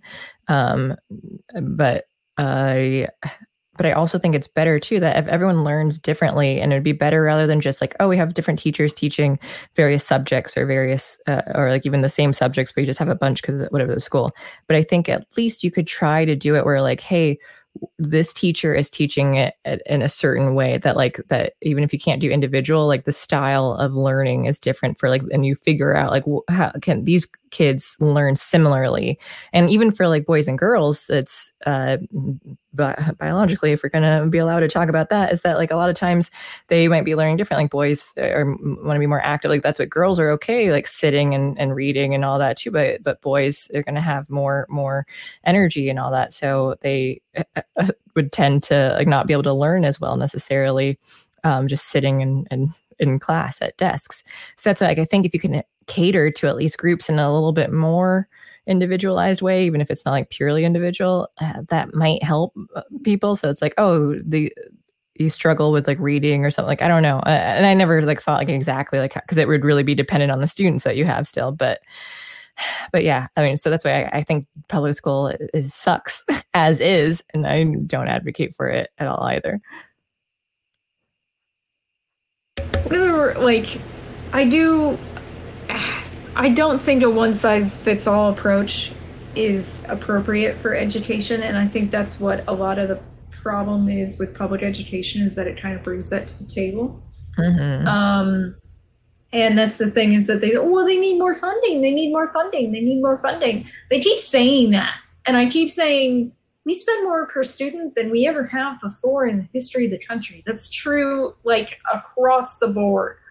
And where is that money going? It's almost always mismanagement of funds. That's almost always the answer when it comes to what's wrong with like why you keep saying you need more money, but we keep putting more money into a system, is because you have people at the top who are making an insane amount of money, or you've made a bunch of jobs that don't actually mean anything that people use to make money. Like, this happens a lot. In New York City, there are teachers that don't teach, that get a paycheck. They come into a room by themselves all day and they just make money. And it's like, yeah, that's mismanagement of funds. That's what we're looking at here. And it's like, yeah, you can have a lot of more, probably more parasocial teachers, more in the way of, EIP focused professionals. But the problem is that you're not doing that. No matter how much money we give the public education system, they don't do that. That's the lie they tell us, to give them more money. Well, that's the same. I mean, like on a bigger scale with just government stuff too. Like, oh, we to help out everyone though too. Like we need more higher taxes because we could do more good with all. Like, well, first see where all the money's going, and I think we can probably cut a lot of the fat. And like, if we're going to keep the same amount, we can put the money that we already are paying towards somewhere else. But then I cut everything pretty much. So. Well, that's the problem, though, is that the people who have so much power are not going to let you do that. They keep they're like, no, we need this money. And it's like, why? Why do you need this money? Why do you need a second house? Like, I don't know. Like, why are we paying for your second house? Yeah, I know. And yeah, you have the politicians were like, how you are a millionaire as this politician? You should not be making that much money. Wonder what's going on. I know. Yeah, I know. There's so many people where it's like they were like Chuck Schumer. Someone put in, I think it was Art Taking Back. That's his Twitter handle. He put out like how much money Chuck Schumer makes and what his worth is, and it's millions of dollars. Yeah, and it's like, why? and then I have like my liberal friends stuff too, who are like, oh, like we need more taxes, we need more blah, blah, blah, to help people out. Like, how do you still trust politicians? Like, I should just bring up on my phone then too, like, here's the net worth of each politician. And you tell me if our money is being spent well, if they're getting all this, like, and like, or even if it's not tax money, like, what are they doing under the table that's getting them that money though too? Like, how can you still trust them? And I haven't had that conversations in real life with people like that for a while though. So I'm like, speaking of like money and everything, like everyone's talking about the student loan thing. So I do have student loans. This will probably wipe out the rest of my student loans because I have been paying mine down since I graduated from college. I paid mine off beforehand, and so like my friend who's a boy was saying, it said that like, oh, you'll get 10,000 back now. And I'm like, from what? Like, I won't. I've already like I paid mine off like earlier this year or something though too, and so it's just like, I'm not going to get anything back now. I had to pay it all off myself. Well, I called it. I call it aspirin, for aspirin for the headache you have from a brain tumor. That's what student loan forgiveness is. It doesn't solve any of the issues, because here's the thing: universities, they have so many new positions over the last like 40 years that make shit tons of money. And tuition has been going up like crazy. It's been and one of the reasons why is because of the loan system for students. And I'm like, legitimately, I took student loans mostly because of my learning disability. I tried working while going to college and it didn't fucking work. I was failing my classes. I needed to devote that time to study. Otherwise, I was not going to be successful at university. Mm-hmm. That's why I took student loans. I didn't want to, but I knew that I was supposed to pay them off. Like, that was not a question to me. And I started paying them off. But like, to me, a big part of the problem here is that why is the government in loans in the first place? Mm-hmm. They take our money. They take everybody's money, like businesses and like individuals. They take so much taxes from us, and then they loan it back to the individual to earn interest on it. And I'm like, why? Do you see how that's a racket? Yeah, and I was also surprised. I always thought that it was like there were just government businesses too. And then when I saw like things being deferred and then like my loans being transferred to other companies, it made me realize that like, oh, you're private businesses who like contract through the government and stuff, like Fed loan and all that too. So I always just thought like you're just a government company, though I hadn't thought about them being like their own. But yeah, instead of like paying all these taxes and stuff, you could just be paying your student loans. I was not as wise about, well, I was always a saver, but I don't think my family member was as much as good as money at that. So I always just kind of thought like, oh, you go in, you take loans. Like, that's just what everyone does though too. Like, you have to take loans and to get a college degree, but that's what everyone does. This is just the way it goes. And I always thought like, I'm never going to finish paying it off. Like, it was kind of a set thing where I'm like, yeah, you pay it. Like, everyone I know just is still paying off their loans forever and ever. And like, that's just the thing. So it wasn't something that I really consciously thought about until later on, and I wish it had been though. I mean, and it worked out, but it was just like, I wish I had understood more that like, oh, don't take out loans if you like everything else. Now we just pay in cash and stuff too, because I don't want to have to have any sort of debt. Like, the mortgage is the only thing I have now, but at least you're getting like a physical value for what you're paying on, instead of like even renting an apartment where you're just like, oh, I'm paying into this, but like I'm not get anything out of it afterward. Like, I'm not buying anything. So I mean, I think there's a lot going on from the college's perspective when it comes to these loans. They don't care. Most universities don't care if you're ever going to pay back your student loan. They don't care if you can get a job with the degree you used to pay for that loan. They don't care. They got their money. They're good. So they have all these freaking employees designed around getting you to sign that paperwork and they have absolutely no reason why they shouldn't get you to sign that paperwork, because they have no punishment if you default on your loans. Like, because very little, like most people go, oh, well, you went to Harvard. That's so awesome. Or you went to Northwestern or whatever, you pick your college, whatever. And that's so good for you. Except you have a degree in something that is completely useless. And the university doesn't really care if you ever got a job.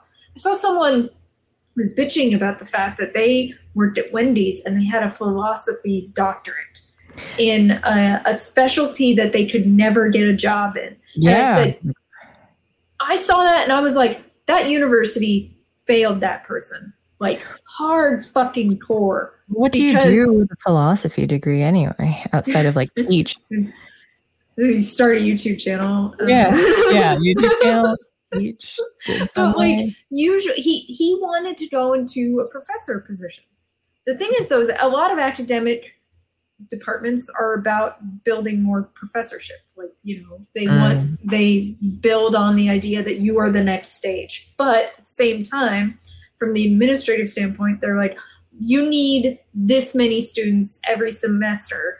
You need to have this many students graduating. Not necessarily. There's not enough demand for those professors.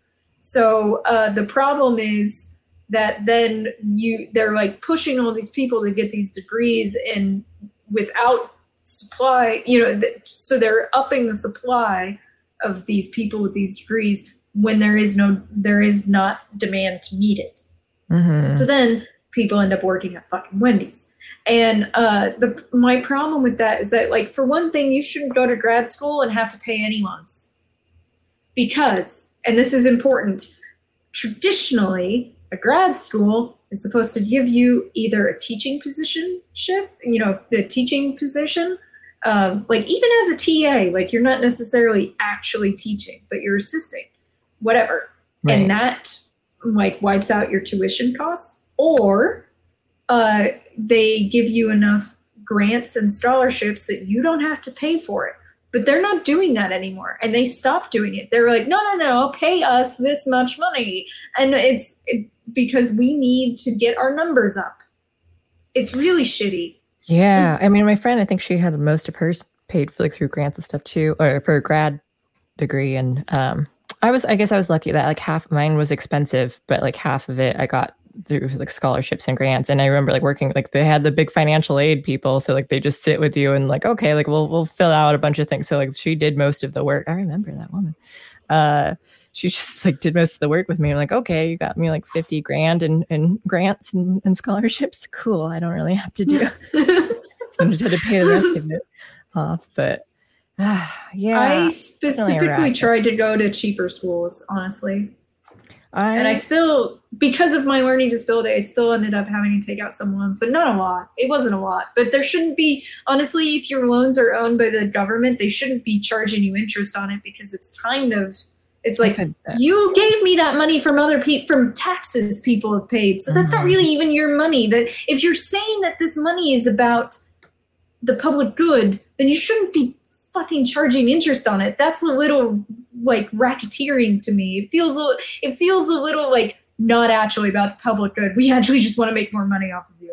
That's what it sounds like. I mean, yeah, like at least admit that, because that's me. I'm like, you're a business. Like I said, like if you're contracting with the government, at least just admit we're here to make money, and like don't try to claim that like we're doing this to help people. Like, no, like this is a business of taking out, like we're going to lend people money, and the way, and like, credit cards and stuff do it the same way too. Like you get to pay this, like we're paying it right now and you pay it off later, but we make our money through people, through interest and stuff too. People not paying it all off, and like people get into debt, but like that's the business that they run. Like that's how credit cards work.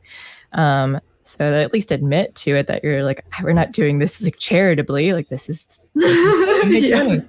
I would say like don't go into loans. And someone had G-Man had said trade schools. Yeah, like I'm very much. I think that's way better. Like especially like a degree when you're like, unless you know that like the degree that there's a job out there for the degree you're getting. Like if you're going to get it in gender studies or whatever, though, like where it's iffy on it. There's so even like I have a film degree, but like you don't even need that anymore. Like especially now, like with the internet and everything too. Like people, you just don't need that. And I'm really advocating now that like unless you really need a degree, like a doctorate or something that like requires to practice a law degree and stuff, then you probably don't need it. And trade schools would be better, or at least like apprenticeships or something though too, where you can just kind of get in on. But I know it's difficult though. Like it's hard to. People are still in the mindset like you need the degree or you need the experience first. So that was my problem in Chicago, where it was like everyone saying that like, oh, entry level to do anything in film was still 5 years of experience to be entry level. And I'm like, how do you entry? Yeah. When I graduated, it was almost impossible to get a job because like entry level was like you already had all this experience, and like honestly it was there was a difficult period out there, especially after the 2008 crash, where it didn't fucking matter. Like there were so many people per job opening like trying to get it, and there were people like way older than me with way more experience for every job, and it was really difficult. And I mean, I still ended up working my ass off. I found ways of making money, but like I was never one of those people who was like, oh, I live off of daddy's paycheck. Well, I mean, by that point, my father had already passed away. But like, like this idea that like, like, and this is something that comes up in identity politics a lot, is that like, oh, white people can get get by, and it's like, I don't know. I worked my ass off after college, and it was hard because the market crashed not long before I graduated, and by that point I couldn't go into academia because of the fact that they had overflooded all of the liberal arts with people, and like basically you have to have a PhD to have this adjunct position, and it was like, are you kidding me? There's no job security, there's no healthcare in having an adjunct position. You could fire me after a semester. It wouldn't matter. Like, or just not renew my contract. That's what it really is. Mm-hmm. So it's like they give this lie. It is a lie. The universities are lying to these students, basically saying that, oh yeah, there's a place for you in the especially for liberal arts in the university system forever. No, there's not. They're lying. They're lying, and they don't care. Yeah, so I'll say too that like my school wasn't a trade school, but it was considered an art school, but it was done like really businessy. But what I liked about it though, it kind of seemed like a trade school a bit, because like it was really hands on. Like we had like each floor was kind of like, we have the industrial. What was it called? Industrial arts. Like there was like the VFX people, the game art design, the industrial ones, the special effects, like where they got to like create, like they had the machinery and other things too. It's like, it was actually cool. And my main reason for going though was that it was an accelerated program. So it went year round and I could graduate in 3 years, and they didn't start you off with just gen ed. Like I was so sick of high school by like 10th grade, because I'm like, I already know how to read. I already know how to, like, it was just the same thing. So instead of just only doing the first 2 years of gen ed classes, they threw you in your core classes immediately. And so I did like that. But that's what I still think that, yeah, like regular college, like it's, you have all these unnecessary classes, like the degree, like it's just not, I don't know. I just don't think it's worth it anymore. And then especially with all the woke stuff going on. But I think going into trade school, like something very specific, even in high school, we had the VOTech, the vocational technology school. So I didn't even know like how, a bunch of my classmates anymore. Cause like by 10th grade, I didn't see them because they'd spent like some of their gen ed classes. And then the rest of the time they were over at another building in another town where like they got to do actual, I remember like cosmetology was one of the things, and then whatever other stuff too that people they got to work on, but which I thought was awesome, that you're like, okay, like you kind of know that you're doing some sort of like more specific thing or trade or whatever. And I think a lot of high schools should get more into that too. Well, I say that with the caveat that if people already know how to read, like I'm hesitant now seeing how retarded people are that are getting through and graduating in high school. But like if people were like at a good level of learning and stuff, then I think by like 15, you can start getting into more specific areas that like maybe you don't have to dedicate your whole life to eventually, but like, you know, testing stuff out to see. In Japan, high school is not and everyone goes to high school, though you have to apply to get in, and people who don't get into high school just go into work, and that starts at like 15 years old. So I kind of think that like it's at an age where you can start at least thinking about like more specifically of like what you want to do with your life, without having to make that decision fully. I do think I like professional training programs, and some universities are now focusing on that. Not all of them. The highfalutin ones who think that their shit doesn't stink, they don't do that. But the ones that are who realize that like there's a need in the market for this kind of job, we can do a fast track professional program to get those people out there, you know, and like I can see how that is both meeting the needs of the market and meeting the needs of education at the same time. The problem is that like I think it's actually the liberal arts, like liberal, that is the real problem. These people they think their shit don't stink, but at the same time as putting on that veneer of you know, this veneer of like we're so awesome and above the basic needs of life. You know, society should support our ideas, but at the same time, everybody come into our program so that we can have our numbers. Like, yeah, and when you mentioned before too about like people are just like living off of, I don't know, like not. There are people who do that. Not everyone can. Like I grew up poor and everything too. I worked, so even without getting into the field, like I've worked like 4 part-time jobs at once just to save up money to move to Chicago. And then I was in Chicago just to afford to live there. Like I'm working 4 part-time jobs. Like I guess, I don't know. I'm thinking about like people who, despite whether they have the degree or not, they're just like the lack of interest or willingness to like really work, and then you're just kind of like, well, I need to have government and stuff take care of me and all that too, or like just complain about not being able to do anything. Although I will say this about public education and gen eds is that my understanding is that it's not just that there are uneducated or undereducated kids getting in college that probably should or are not going to be successful because they don't know how to like write basic sentences or do basic math. It's not just that. They are telling every student in high school that they have to go to college to be able to get a job. This is not true. And the problem with that is that like then you have all these students who are just bored out of their minds and they don't care and they're super lazy. And then because of the fact that universities are starting to run themselves more like businesses, we have this issue where they keep dumbing down the education and dumbing it down and dumbing it down and dumbing it down, because you can't have your students be unsatisfied. God forbid one of them should get an F because they didn't turn anything in the whole semester. Like, and that's another problem. It's like, don't get the lazy students in there too. Yeah. Like, God.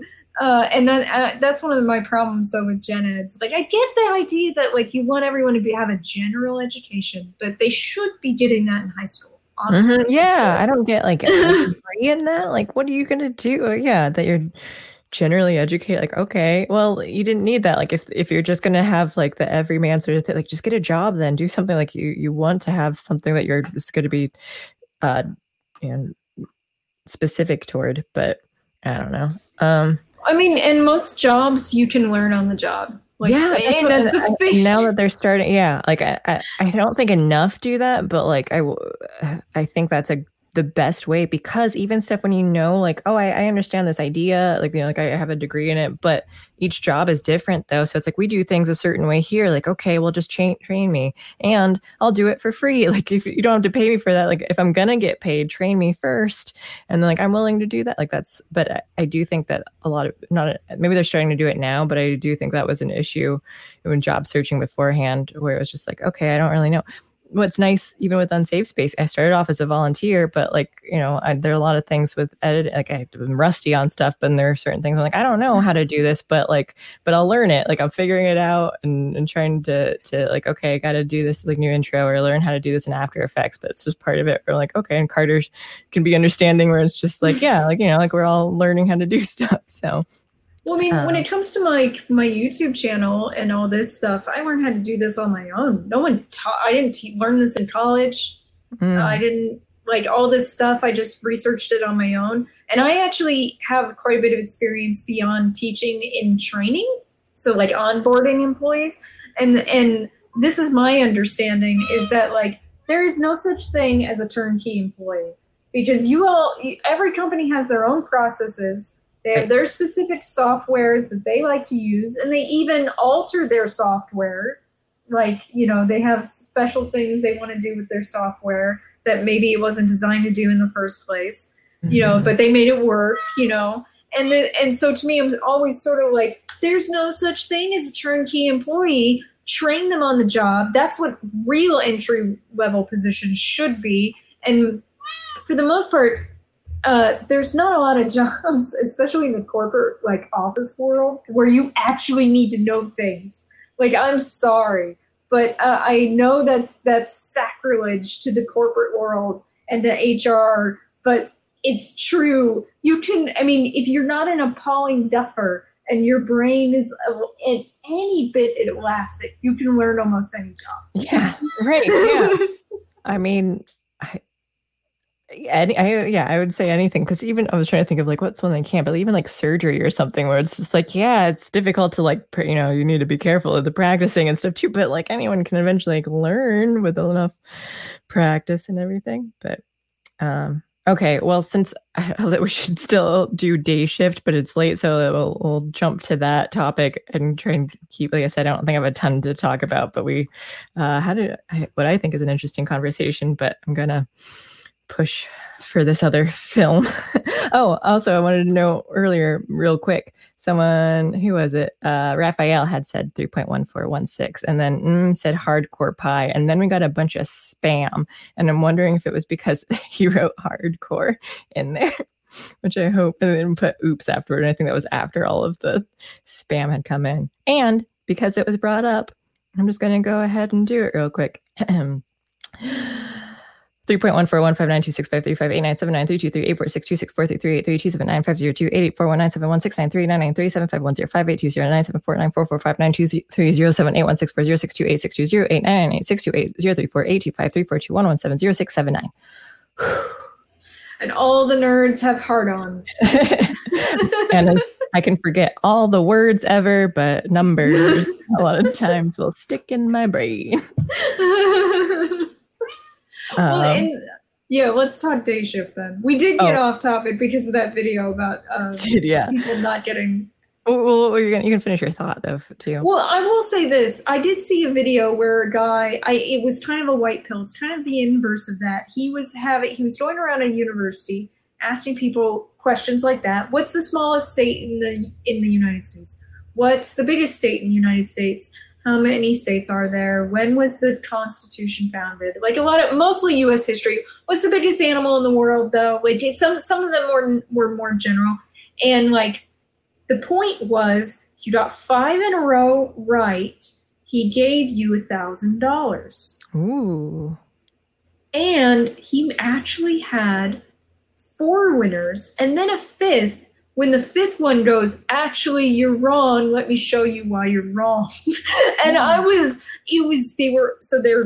was a total white pill that these kids in college, and by the way, it was kind of funny. He must have been at one of those historically black universities because everyone was black.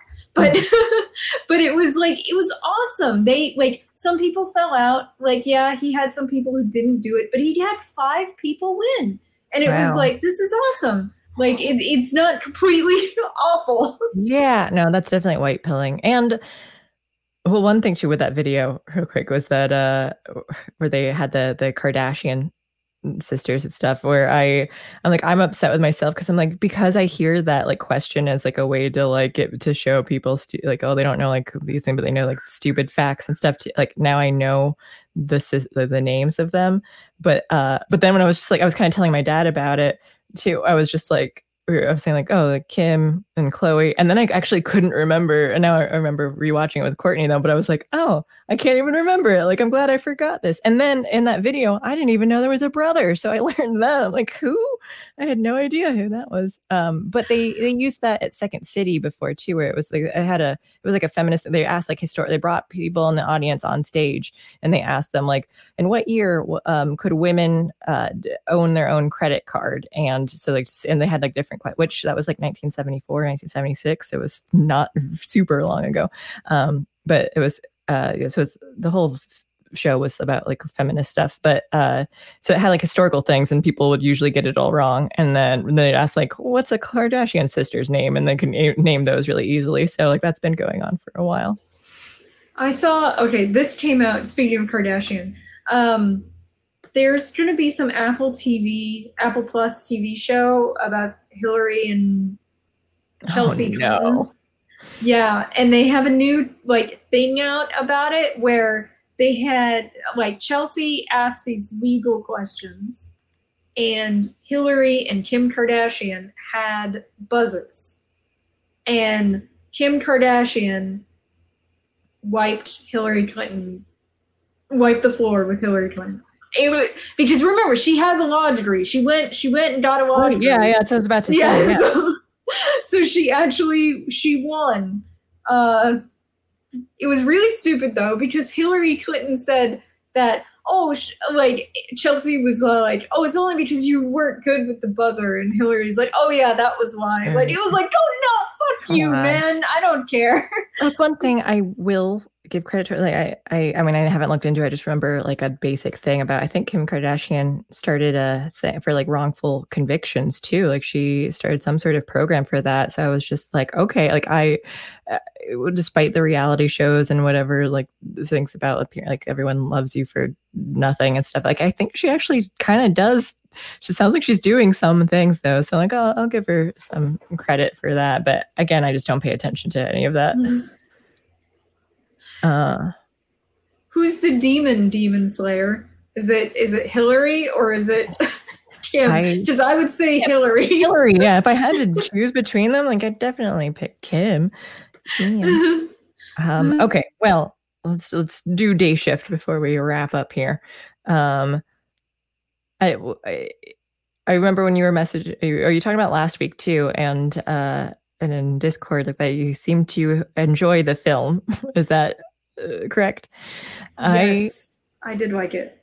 I thought it was fun. I enjoyed it. I think overall, like I said, like I just didn't expect Snoop Dogg in there, and especially because he kind of had this like country thing going on, you know, the cowboy hat, and then Big John.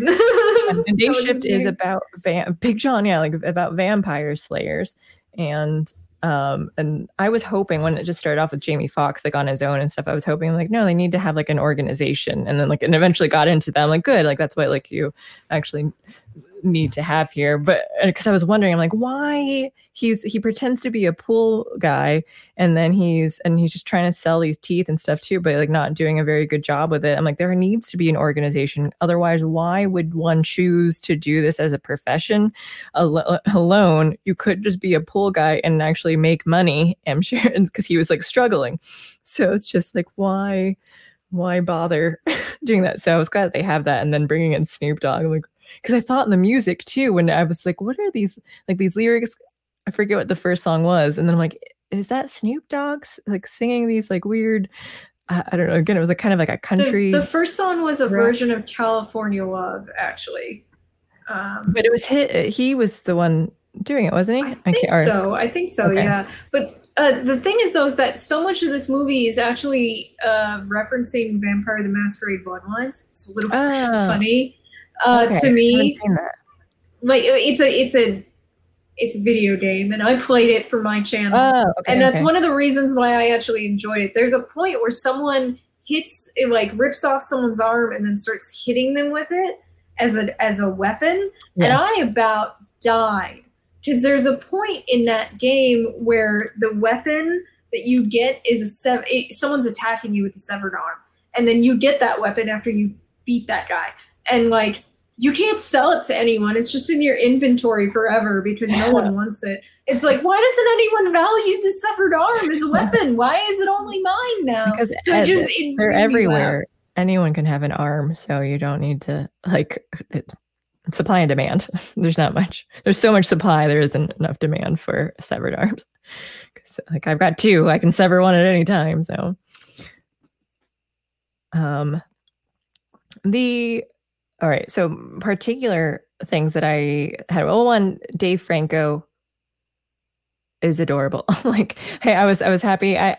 I guess maybe comparatively to Uncharted, you have the duo here. You have the Jamie Foxx is like the tough guy, and then you have the nerd, which I was surprised, Dave Franco, because he's normally playing like the cool, charming guy or sometimes a dick and stuff too. To see him as this like pathetic nerd who pees his pants, I just thought like this is. This is a change from what I'm used to. But I liked it. I thought he did it well, and then. And I thought they had a fun dynamic as the duo. I think they had some good chemistry compared to Tom Holland and Mark Wahlberg. I agree. I thought they were actually pretty good. And then there were some jokes that were so funny to me that I had to pause. And it was mostly just Jamie Foxx being rather understated with his delivery. There's a point where like his daughter shouts at him, "Get up, Daddy!" And he's just like, "I'm trying," and she goes, "Try harder," and he's like, "Okay." And I don't know, that killed me because he's just like still being like dad in the middle of a fight. Like it's adorable, and there was a lot of stuff like that from Jamie Foxx, and the action was very well filmed and very well choreographed. Even that first fight scene with the old lady as a vampire, though, but I'm like that was a long fight scene. I was kind of surprised. I wasn't sure. I'm like, do I still like this because, or is it too long for me? Is that what she said? But I think it was drawn out just enough that like okay, like because it's still weird to just see like here's this old lady fighting you, but. I also had questions. So I had particular questions about it. Like one, why when you go into that vampire form, are they like demonic and that their body parts just like snap around and everything too? Like I didn't like that. I see that in horror films when you're like a demon or possessed by a demon or something. I've never seen that with vampires. And if it's based off of a game, I don't know if that happens in the game. I think it's an homage to the game. I don't think it's okay, so they don't have directly based on the game. I think it's homaging the game somewhat. Okay. Because the game also takes place in LA. Like so and there's a lot of that kind of body horror stuff going on in the game, honestly. So like I think some of that is in there. But and a lot of this like political vampire bullshit and different kinds of vampires, that's all in there too. And that's all based on a tabletop game. Oh, is it? It reminded me of Left 4 Dead, where it was just like here are the different types of zombies, and so I didn't know what that might have been based off of. But like, I appreciated the fact when you brought up the bendy vampires and everything, they actually hired like contortionists. Yeah, that wasn't CGI. That was actual contortionists. Wow, they did a lot of like practical effects that I really appreciated because I don't think they were like, well, I could just do it in CGI. And I'm like, but that's so lazy. And risky too. Like Prey, where their CG was terrible with those animals. Oh, yeah. It was not great. But like, so like to me, I felt like they did a really, like it was a nice amount of CGI. It wasn't too much, you know. And that fight in the hive with the Kasdan brothers. I can't remember what their names were. The two yeah, brothers that were Yeah. with them. Oh, I loved that sequence. It was so good. That was And a lot. Yeah. It was a lot, but it was like they shouted it was a hive, and I'm like, I don't need you to explain that any further. There's a shit ton of vampires. I got it. Like one word. I was trying to think of like, is that the right word to use? And I think I was trying to think compared to Supernatural. I think they called them nests, maybe. So I was trying to think like, do I like hive more, like vampire hive versus vampire? And I don't know. I think I like hive. Well, and one of the reasons why I like that sequence is that like I was doing something while it was playing off to the side, and then I realized this is too good. I can already tell this is a great action scene. So I paused it, and then I came back to it, and I was about halfway through it, and I was like, wait a minute, is that Steve Howie? And so I rewound it and rewatched it again, and then I looked it up, and I'm like, it is like I'm pretty sure that's his name. He's married to Sarah. He played one of the brothers. Okay. And the other, and I also like, in one of the reasons why I wound it back a second time, it is Steve Howie. Is that I realized that only one of the brothers was doing most of the physical action, while the other brother was doing mostly shooting. Steve Howie is not a martial artist. So he's the one who says buckshot, mouthwash, baby. And like, so he was doing mostly just shooting, and the other brother was doing all the actual like kicking and flipping and all that shit. And because that guy is a martial artist, and that's what he mostly does in movies. And like a lot of people have said, and I kind of agree with this, I felt like the brothers should have been in the movie more. They definitely set the movie up though for a sequel with all that El Jefe stuff. Like I knew that wasn't going to be our bad guy. I knew that was a sequel bad guy, like from the beginning. So to me, I was sort of like, okay, they're prepping for a sequel. Yeah, I thought so too. Yeah. And then Snoop Dogg at the end too. Like, yeah, like of course he has to come back, and you're going to be there later. I know I really enjoyed it, and I don't know that a sequel will be good or whatever, but I thought this one was good. Well, I mean, at least there wasn't much like it wasn't as much like a character growth kind of movie where like they pretty much were flat character. The only thing would be Dave Franco's character where he he also became a vampire, but like him kind of gaining confidence and stuff too. But Jamie Foxx kind of stayed the same throughout the whole thing. He kind of learned a little bit of stuff, but like it wasn't like a huge growth as far as just like, I'm a sucky person and I need to learn how to work as a team and learn how to like that kind of thing though. So I guess like that can be tough for sequels because like you already learned your lesson. Like now, like that was an internal kind of conflict or growth that you need. So then sequels, you have to go like externally because you've already learned that lesson, or you need to help others. So this one here, it's just kind of like, here's the next bad guy. Like I can see a sequel being fine because it's just like a continuation where like they're. But I don't know. It could also suck. But well, I think the major dramatic question and the big focus for the main character is actually about his family, about reuniting his family. Yeah, that's true. That he was trying. Well, that's what reminded me before was that it was Spy Family. But you finish your thought. I didn't mean to interrupt. Well, because it was about. It's like stop lying to them. Like I know it's kind of hard to tell someone that. By the way, vampires exist and I kill them. Like, they're probably going to think you're crazy unless there's a vampire in the room, which is when he tells her. Yeah.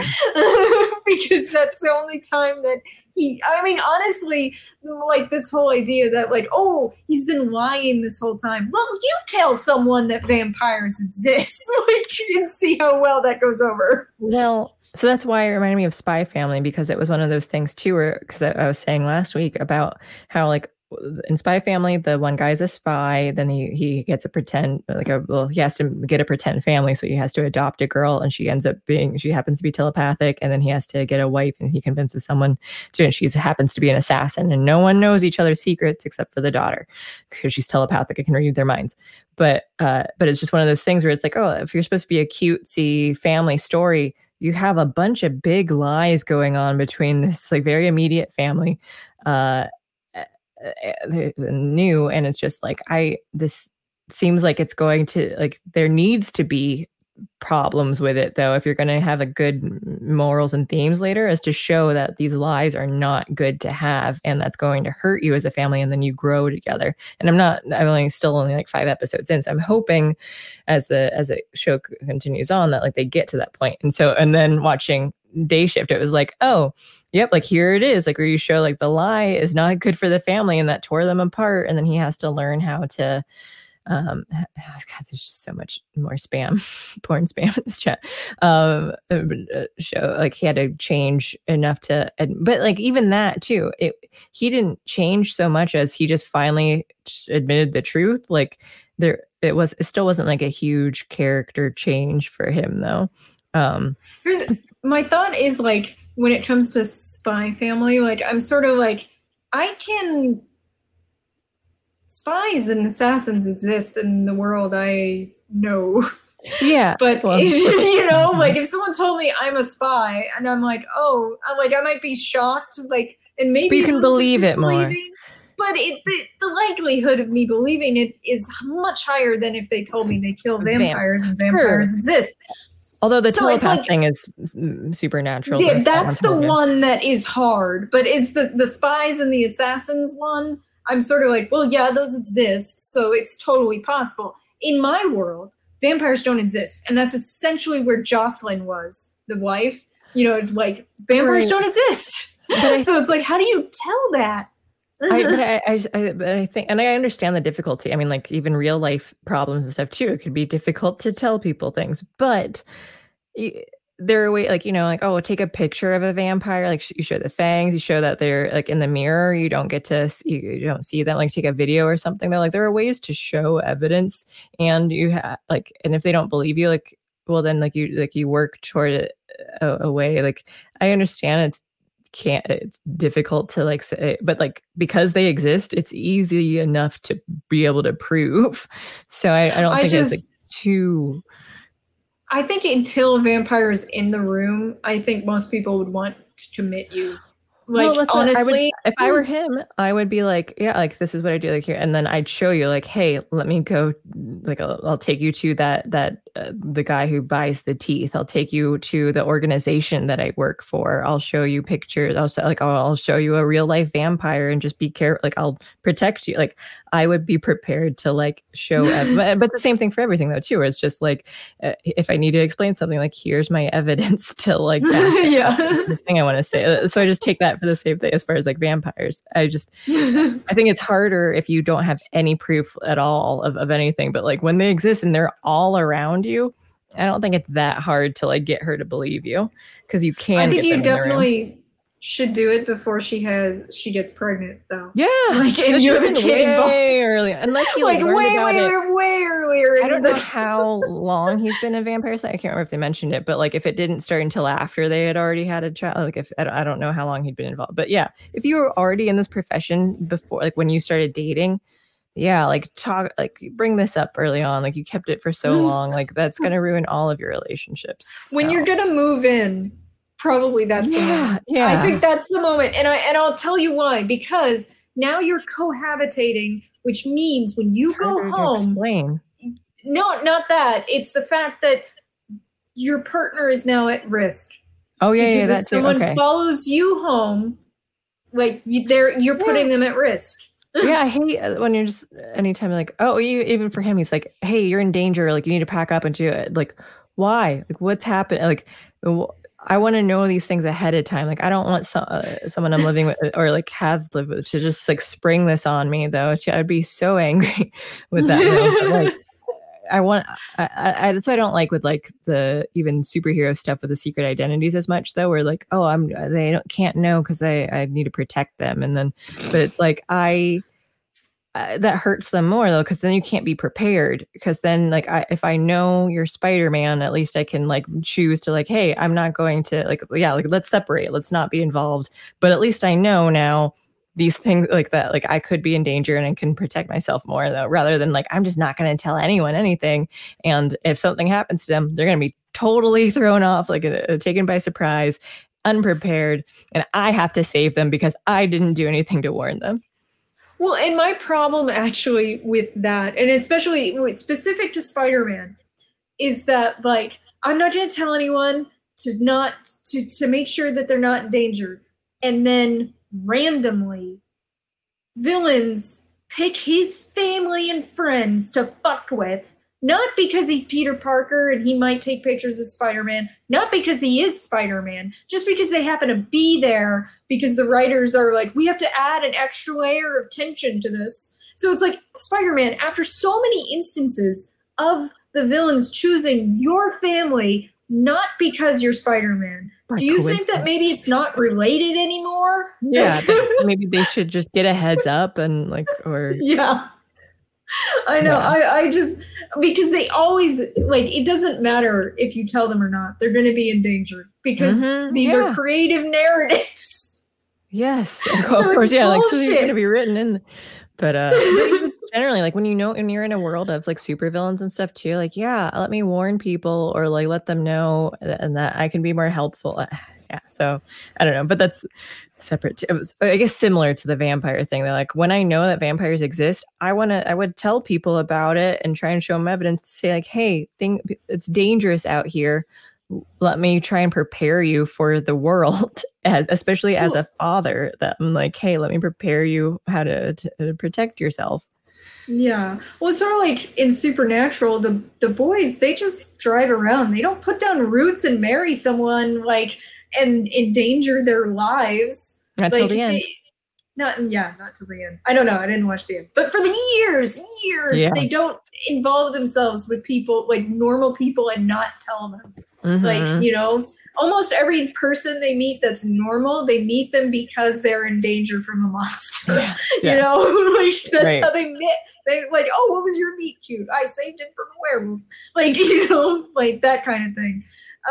But like, I definitely don't think that it's responsible to not tell someone that you have this risky, dangerous job. I mean, it's like, the same is true of like cops and like people who, like their family has to take extra precautions. That's a thing. So it's like, if you're going to work in a risky position, you can't hide that shit from your family. That's fucked up. And so I agree with you there. Like, I mean, it's harder when like, you have to go through this extra hurdle of proving that this danger is even possible. But like, you should do it. Like you should. Yeah. Yeah. So, Then other things too that I had, I was confused by the mom. Was it Jocelyn? Whatever. Was just gonna like, did they have official shared custody like in this divorce or separation or whatever it was? Because she was just gonna move to Florida, but like told him, but kind of did it in this like afterthought though, where she's like already preparing and trying to do that, and he's like, and Jamie Foxx is just so surprised by like, what, like you can't be like, I'm gonna take my mom up on the offer, sell the house and go live with her in Florida, and like, what, like you're on decent enough terms with your ex here, who's an involved father that your daughter loves still, like that they have a good connection despite his maybe absences sometimes because of work and the vampire stuff, but to move states without like first consulting the like I know people who can't leave like who are separated though, but like have a child, and then that's just like okay, like we're sticking around the area because like that's like the other parent is still around too though, like and it's I just thought like, what a bitch to do that. Like, how that you guys don't outwardly hate each other. Like, you might be angry with them, but like clearly you're at least on speaking terms and like you were friendly enough.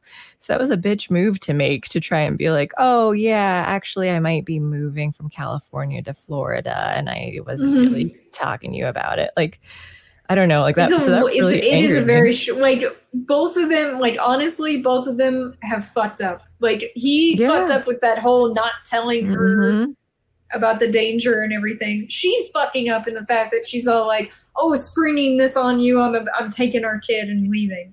And I mean, I can totally believe that's possible though, because it is California, and probably she does have full custody because it's fucking California. Well, that's what and I was wondering, like if she does officially have full custody, that's one thing. But then when you're still like at least on friendly terms, then you should like that's I don't know. It's not even like there are circumstances in which you don't like. I went through that as a child. Like when my parents got divorced, my dad in California got full custody of me. So like, and that's difficult to do. So just knowing that though, like that, like, yeah, my mom had problems. We moved to Pennsylvania without telling her, and so she had no idea. Like we had and just because of all the stuff that was going on, like she couldn't know until after we had moved. So like, but like that's an extreme circumstance. And I don't think that like for people who are at least on like in like well enough speaking terms that you're like visiting and all that, like you expect him to pick up the kid from school or to take her to school. Yeah, but you're if she has full custody and you're like, hey, can you pick her up at this party? Can you pick her up at school? Like that sounds pretty shared. And like you're allowing this to, like, yeah, like I don't know. That really annoyed me as far as like the writing goes that like that they just kind of threw that in like, oh yeah, like here's your conflict for the story is that like you might lose your family. Like, wow, you could have written that in a little bit better, that it was like more of a struggle and that she like came, I don't know. It just made me wanted really to put that time crunch on it. Yeah, they really wanted to put that time crunch on it. Like I felt like that was like that's a little contrived.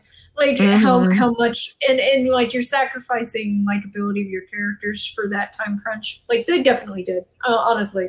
But like at the same time, like some of her concerns, like I can't imagine that California is a cheap place to live. Not LA, I mean, goddamn. And she's like, oh, she needs braces or whatever, and he's not actually bringing in money. Like, I'm not saying that like that excuses her. I'm saying I understand why she wants to go to Florida. I don't understand why, like from a writing perspective, her slamming that in his face so close to when she's actually going. Right. That's the problem. Exactly. Agreed. Yeah. Because if it were like, hey, we've been struggling for months. I've been like, this is it. Like, if he wasn't so surprised by it though, too, where he just like, or it's like, oh, he kind of knew it might be coming, and like here, and he did mention that later on. He's like, oh, she's kind of threatened beforehand, but she never went. Like this time, it seems real. So that just wasn't enough for me though, too, where it was just like, oh, that he's been panicking for a while. Here's the thing, and he's finally coming down to it. Or and then something happened with like that made it like, oh, we only have the 1 week now. There just needed to be a little bit more written in there for me to say that like, oh, they had a little bit more knowledge that did not make her seem like she was just springing this out of thin air because like that, I don't know. Well, if the dialogue had been instead, I told you months ago we were moving. And he was saying, and I didn't believe it. Said, I didn't believe it. Like he was in denial this whole time. Yeah. And now he's seeing past boxes. Yep. That could have been that's an easy fix. I would have been totally fine with that. Yeah. Let's just rewrite this movie for them. Yeah. I do that a lot, honestly. Like I'm like, this is how it would be. It would have worked better. Like, and sometimes it's just like an easy tweak or two. Like it honestly doesn't have to be that big of a deal usually. And it's like, oh, you were so close to it being like reasonable, but you rushed it. You rushed that script to production, and I feel a little pissed about that. So it's just like oh, it's not that big of a deal. It's just like a small part. Like no, like that was his like raison d'etre for the whole film. So it was just like that. It needed to be better scripted there. Just like it's not a big change. It doesn't seem like it's not drastic. It's not a drastic change.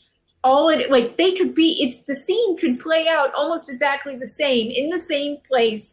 So the same amount of production value, you just changed the lines. That's all you did. Yeah. Not, but you made it better that way. And that's what I meant by not a big deal. Is that like, from a production standpoint, it should not have been hard to make that cleaner.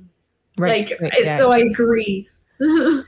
Well, so apart from that's just like really, I was bothered by that for a while, but like Dave Franco was adorable, but he did have the line too where he was just like, I don't believe in guns, and then Jamie Foxx, which generally dislike that, I think it's stupid, but and then Jamie Foxx is like asking why, and he says they're immoral and killing machines. And then Dave Franco goes on to explain how I shot a squirrel and with a BB gun and so they did like a little comedic bit where he had to do the squirrel. And I'm sitting there and like, you shot a squirrel yourself. Like you aimed this gun and shot a squirrel and you're blaming the gun on it. Like it's one thing for people to separate and detach from it, to say that like, oh, guns, kill people and all that too, because they've never held it. But when you actively do it and you shoot and you're blaming the gun, I was like, no.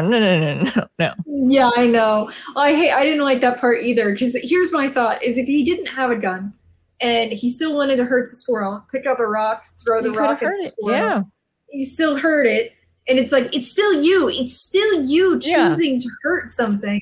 That just made me think that like you're like a budding psychopath or something. If you intentionally, I was unclear if he did it by accident or if he intentionally like shot the squirrel and then like, oh no, like I didn't expect this to happen when I aimed a gun at this thing. Like, it was one of those morbid curiosity actions kind of thing. But yeah, I didn't like that either. But I also felt like they're basically saying he's being stupid. Like the movie is not saying he's the smart guy. They play him off in the beginning as this total buffoon who's not capable. So I think for the most part that sequence is feeding into that idea. Because it is stupid. It's absolutely stupid. And maybe I'm bothered because like people will still watch that who are against guns and they're like, the gun did it. Like, and maybe that's why it's just like, but no, like the point is that like he's the dummy for that. And because it was also just and hopefully like maybe that was the intention too. It's like you work for a company that kills people. like so then what do you mean that like, oh, these are killing machines? Like that's what everyone here does. You go out in the field, you're killing. I guess if you don't consider them alive, humanoid anymore, like that's one thing. But that was one thing I think Jamie Foxx learned though too, because at first he was like, they're things or whatever, but then he had friends like Dave Franco becomes a vampire, like everyone, and they're like, oh, I can control it, I can choose to still be myself during this too. So which I was hoping for. I was hoping that like that would be the dynamic that they'd end up I think they should have played that a little harder though. I agree with that. I think they should have hit they should have hit, because like Jamie Foxx is basically just like, oh, I guess you're okay. And he was racist. He was racist towards the vampires at the beginning, and then later on, it was just kind of like, to the point where he was murdering them all. Like, remember that? And that's how racist he is. It needed to be a bigger deal for him to be like, oh, I'm gonna choose not to kill you. Like that, you're still you. Like you. I mean, despite you trying to kill, like, yeah, there needed to be a bigger relationship fix, I guess, there. There needed to be a bigger moment of him going, so vampires can control themselves, they don't have to be monsters. It should have been bigger. Like it definitely needed to be bigger. And I mean I love Dave Franco as a vampire. He's really funny. Especially when he got shot and she's all like, you're fine. That made me laugh so hard. Got another bot. Bots.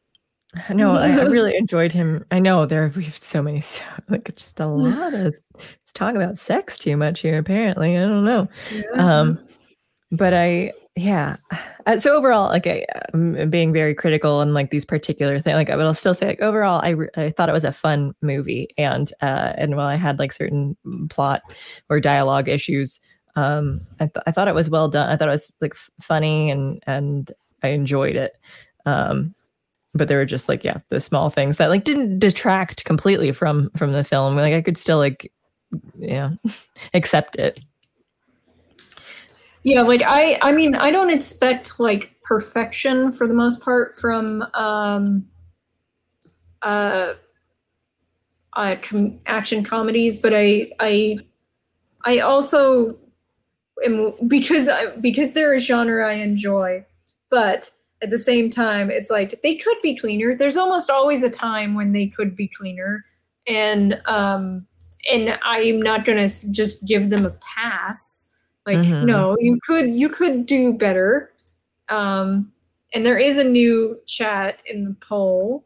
a new poll in the chat. I don't know what that was. I don't. It's not showing up on. Because it maybe. Why is it not? Because it's on Top Chat. What did it say? Most people just didn't watch it. Uncharted. Yeah, most people. Yeah. What did people say about Uncharted? Because it's not. They said 69%. 69. Nice. That's how we're getting all this spam. Yeah, 16% liked Uncharted, 8% didn't like Uncharted, and 5% thought it was meh. Oh, okay. I didn't know the meh was an option. Okay. Well, so then of those who watched it, there was still a decent amount who enjoyed it. Yeah. I think Uncharted and Day Shift were pretty close to me. That they were both just kind of fun action comedy movies that I had issues with, but overall it was just kind of like, okay, I didn't hate it. Like, it wasn't so terrible that I was just like, I want to turn this off, or so boring. Like, it kept me engaged enough that like the action is fun enough, and the dialogue it was comedic enough to like keep me entertained throughout the movie. But again, my bar is pretty low for a lot of things. I think I put Day Shift like probably 1 or 2 points above. I'm surprised it's Uncharted. Only 1 or 2 above. Yeah. I thought, okay. I assumed because Uncharted was mostly meh to me. That was a meh movie. Yeah, well, it wasn't horrible, but it wasn't. Okay. So maybe I thought you disliked it more, but so yeah, I underestimated mediocre. Yeah. That's how fine. I felt. Okay.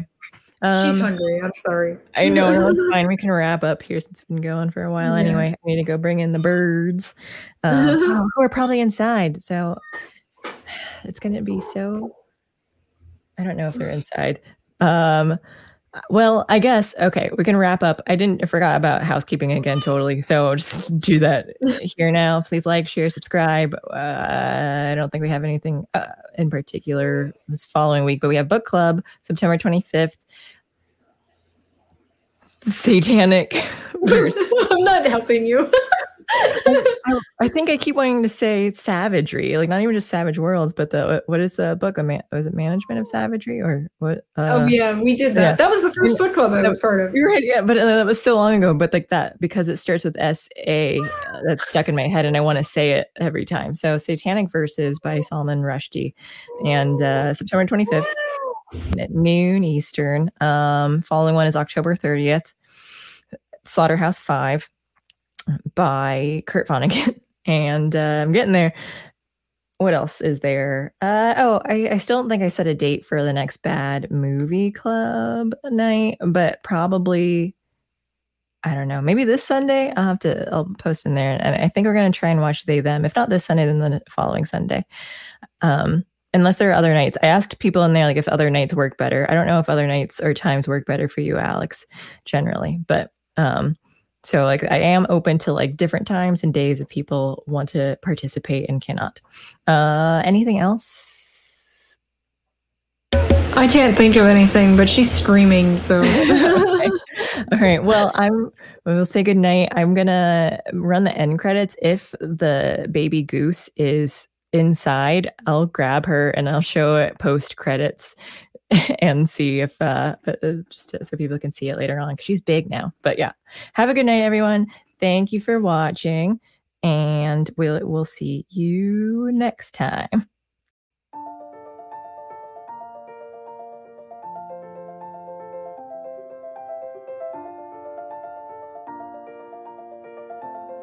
Thanks for sticking around until the end. If you're new to Unsafe Space, check out our deep content library that includes discussions with everyone from James Lindsay to Brett Weinstein.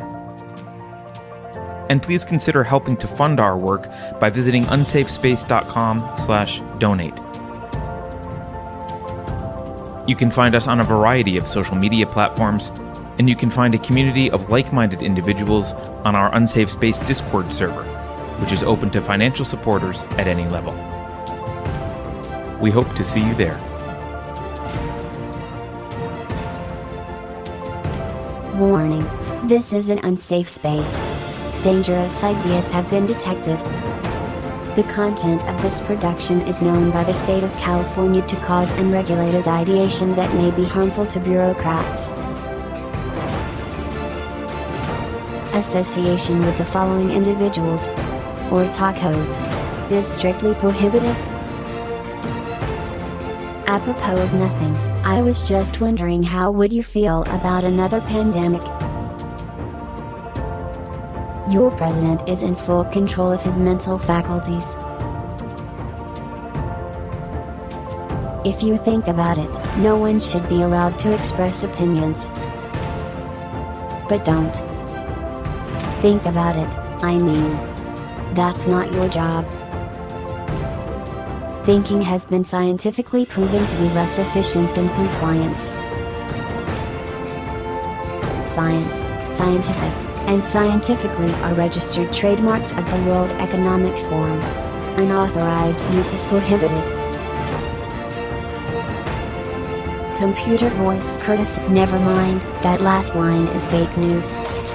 Please disregard it and return to your safe space immediately. There will be cake.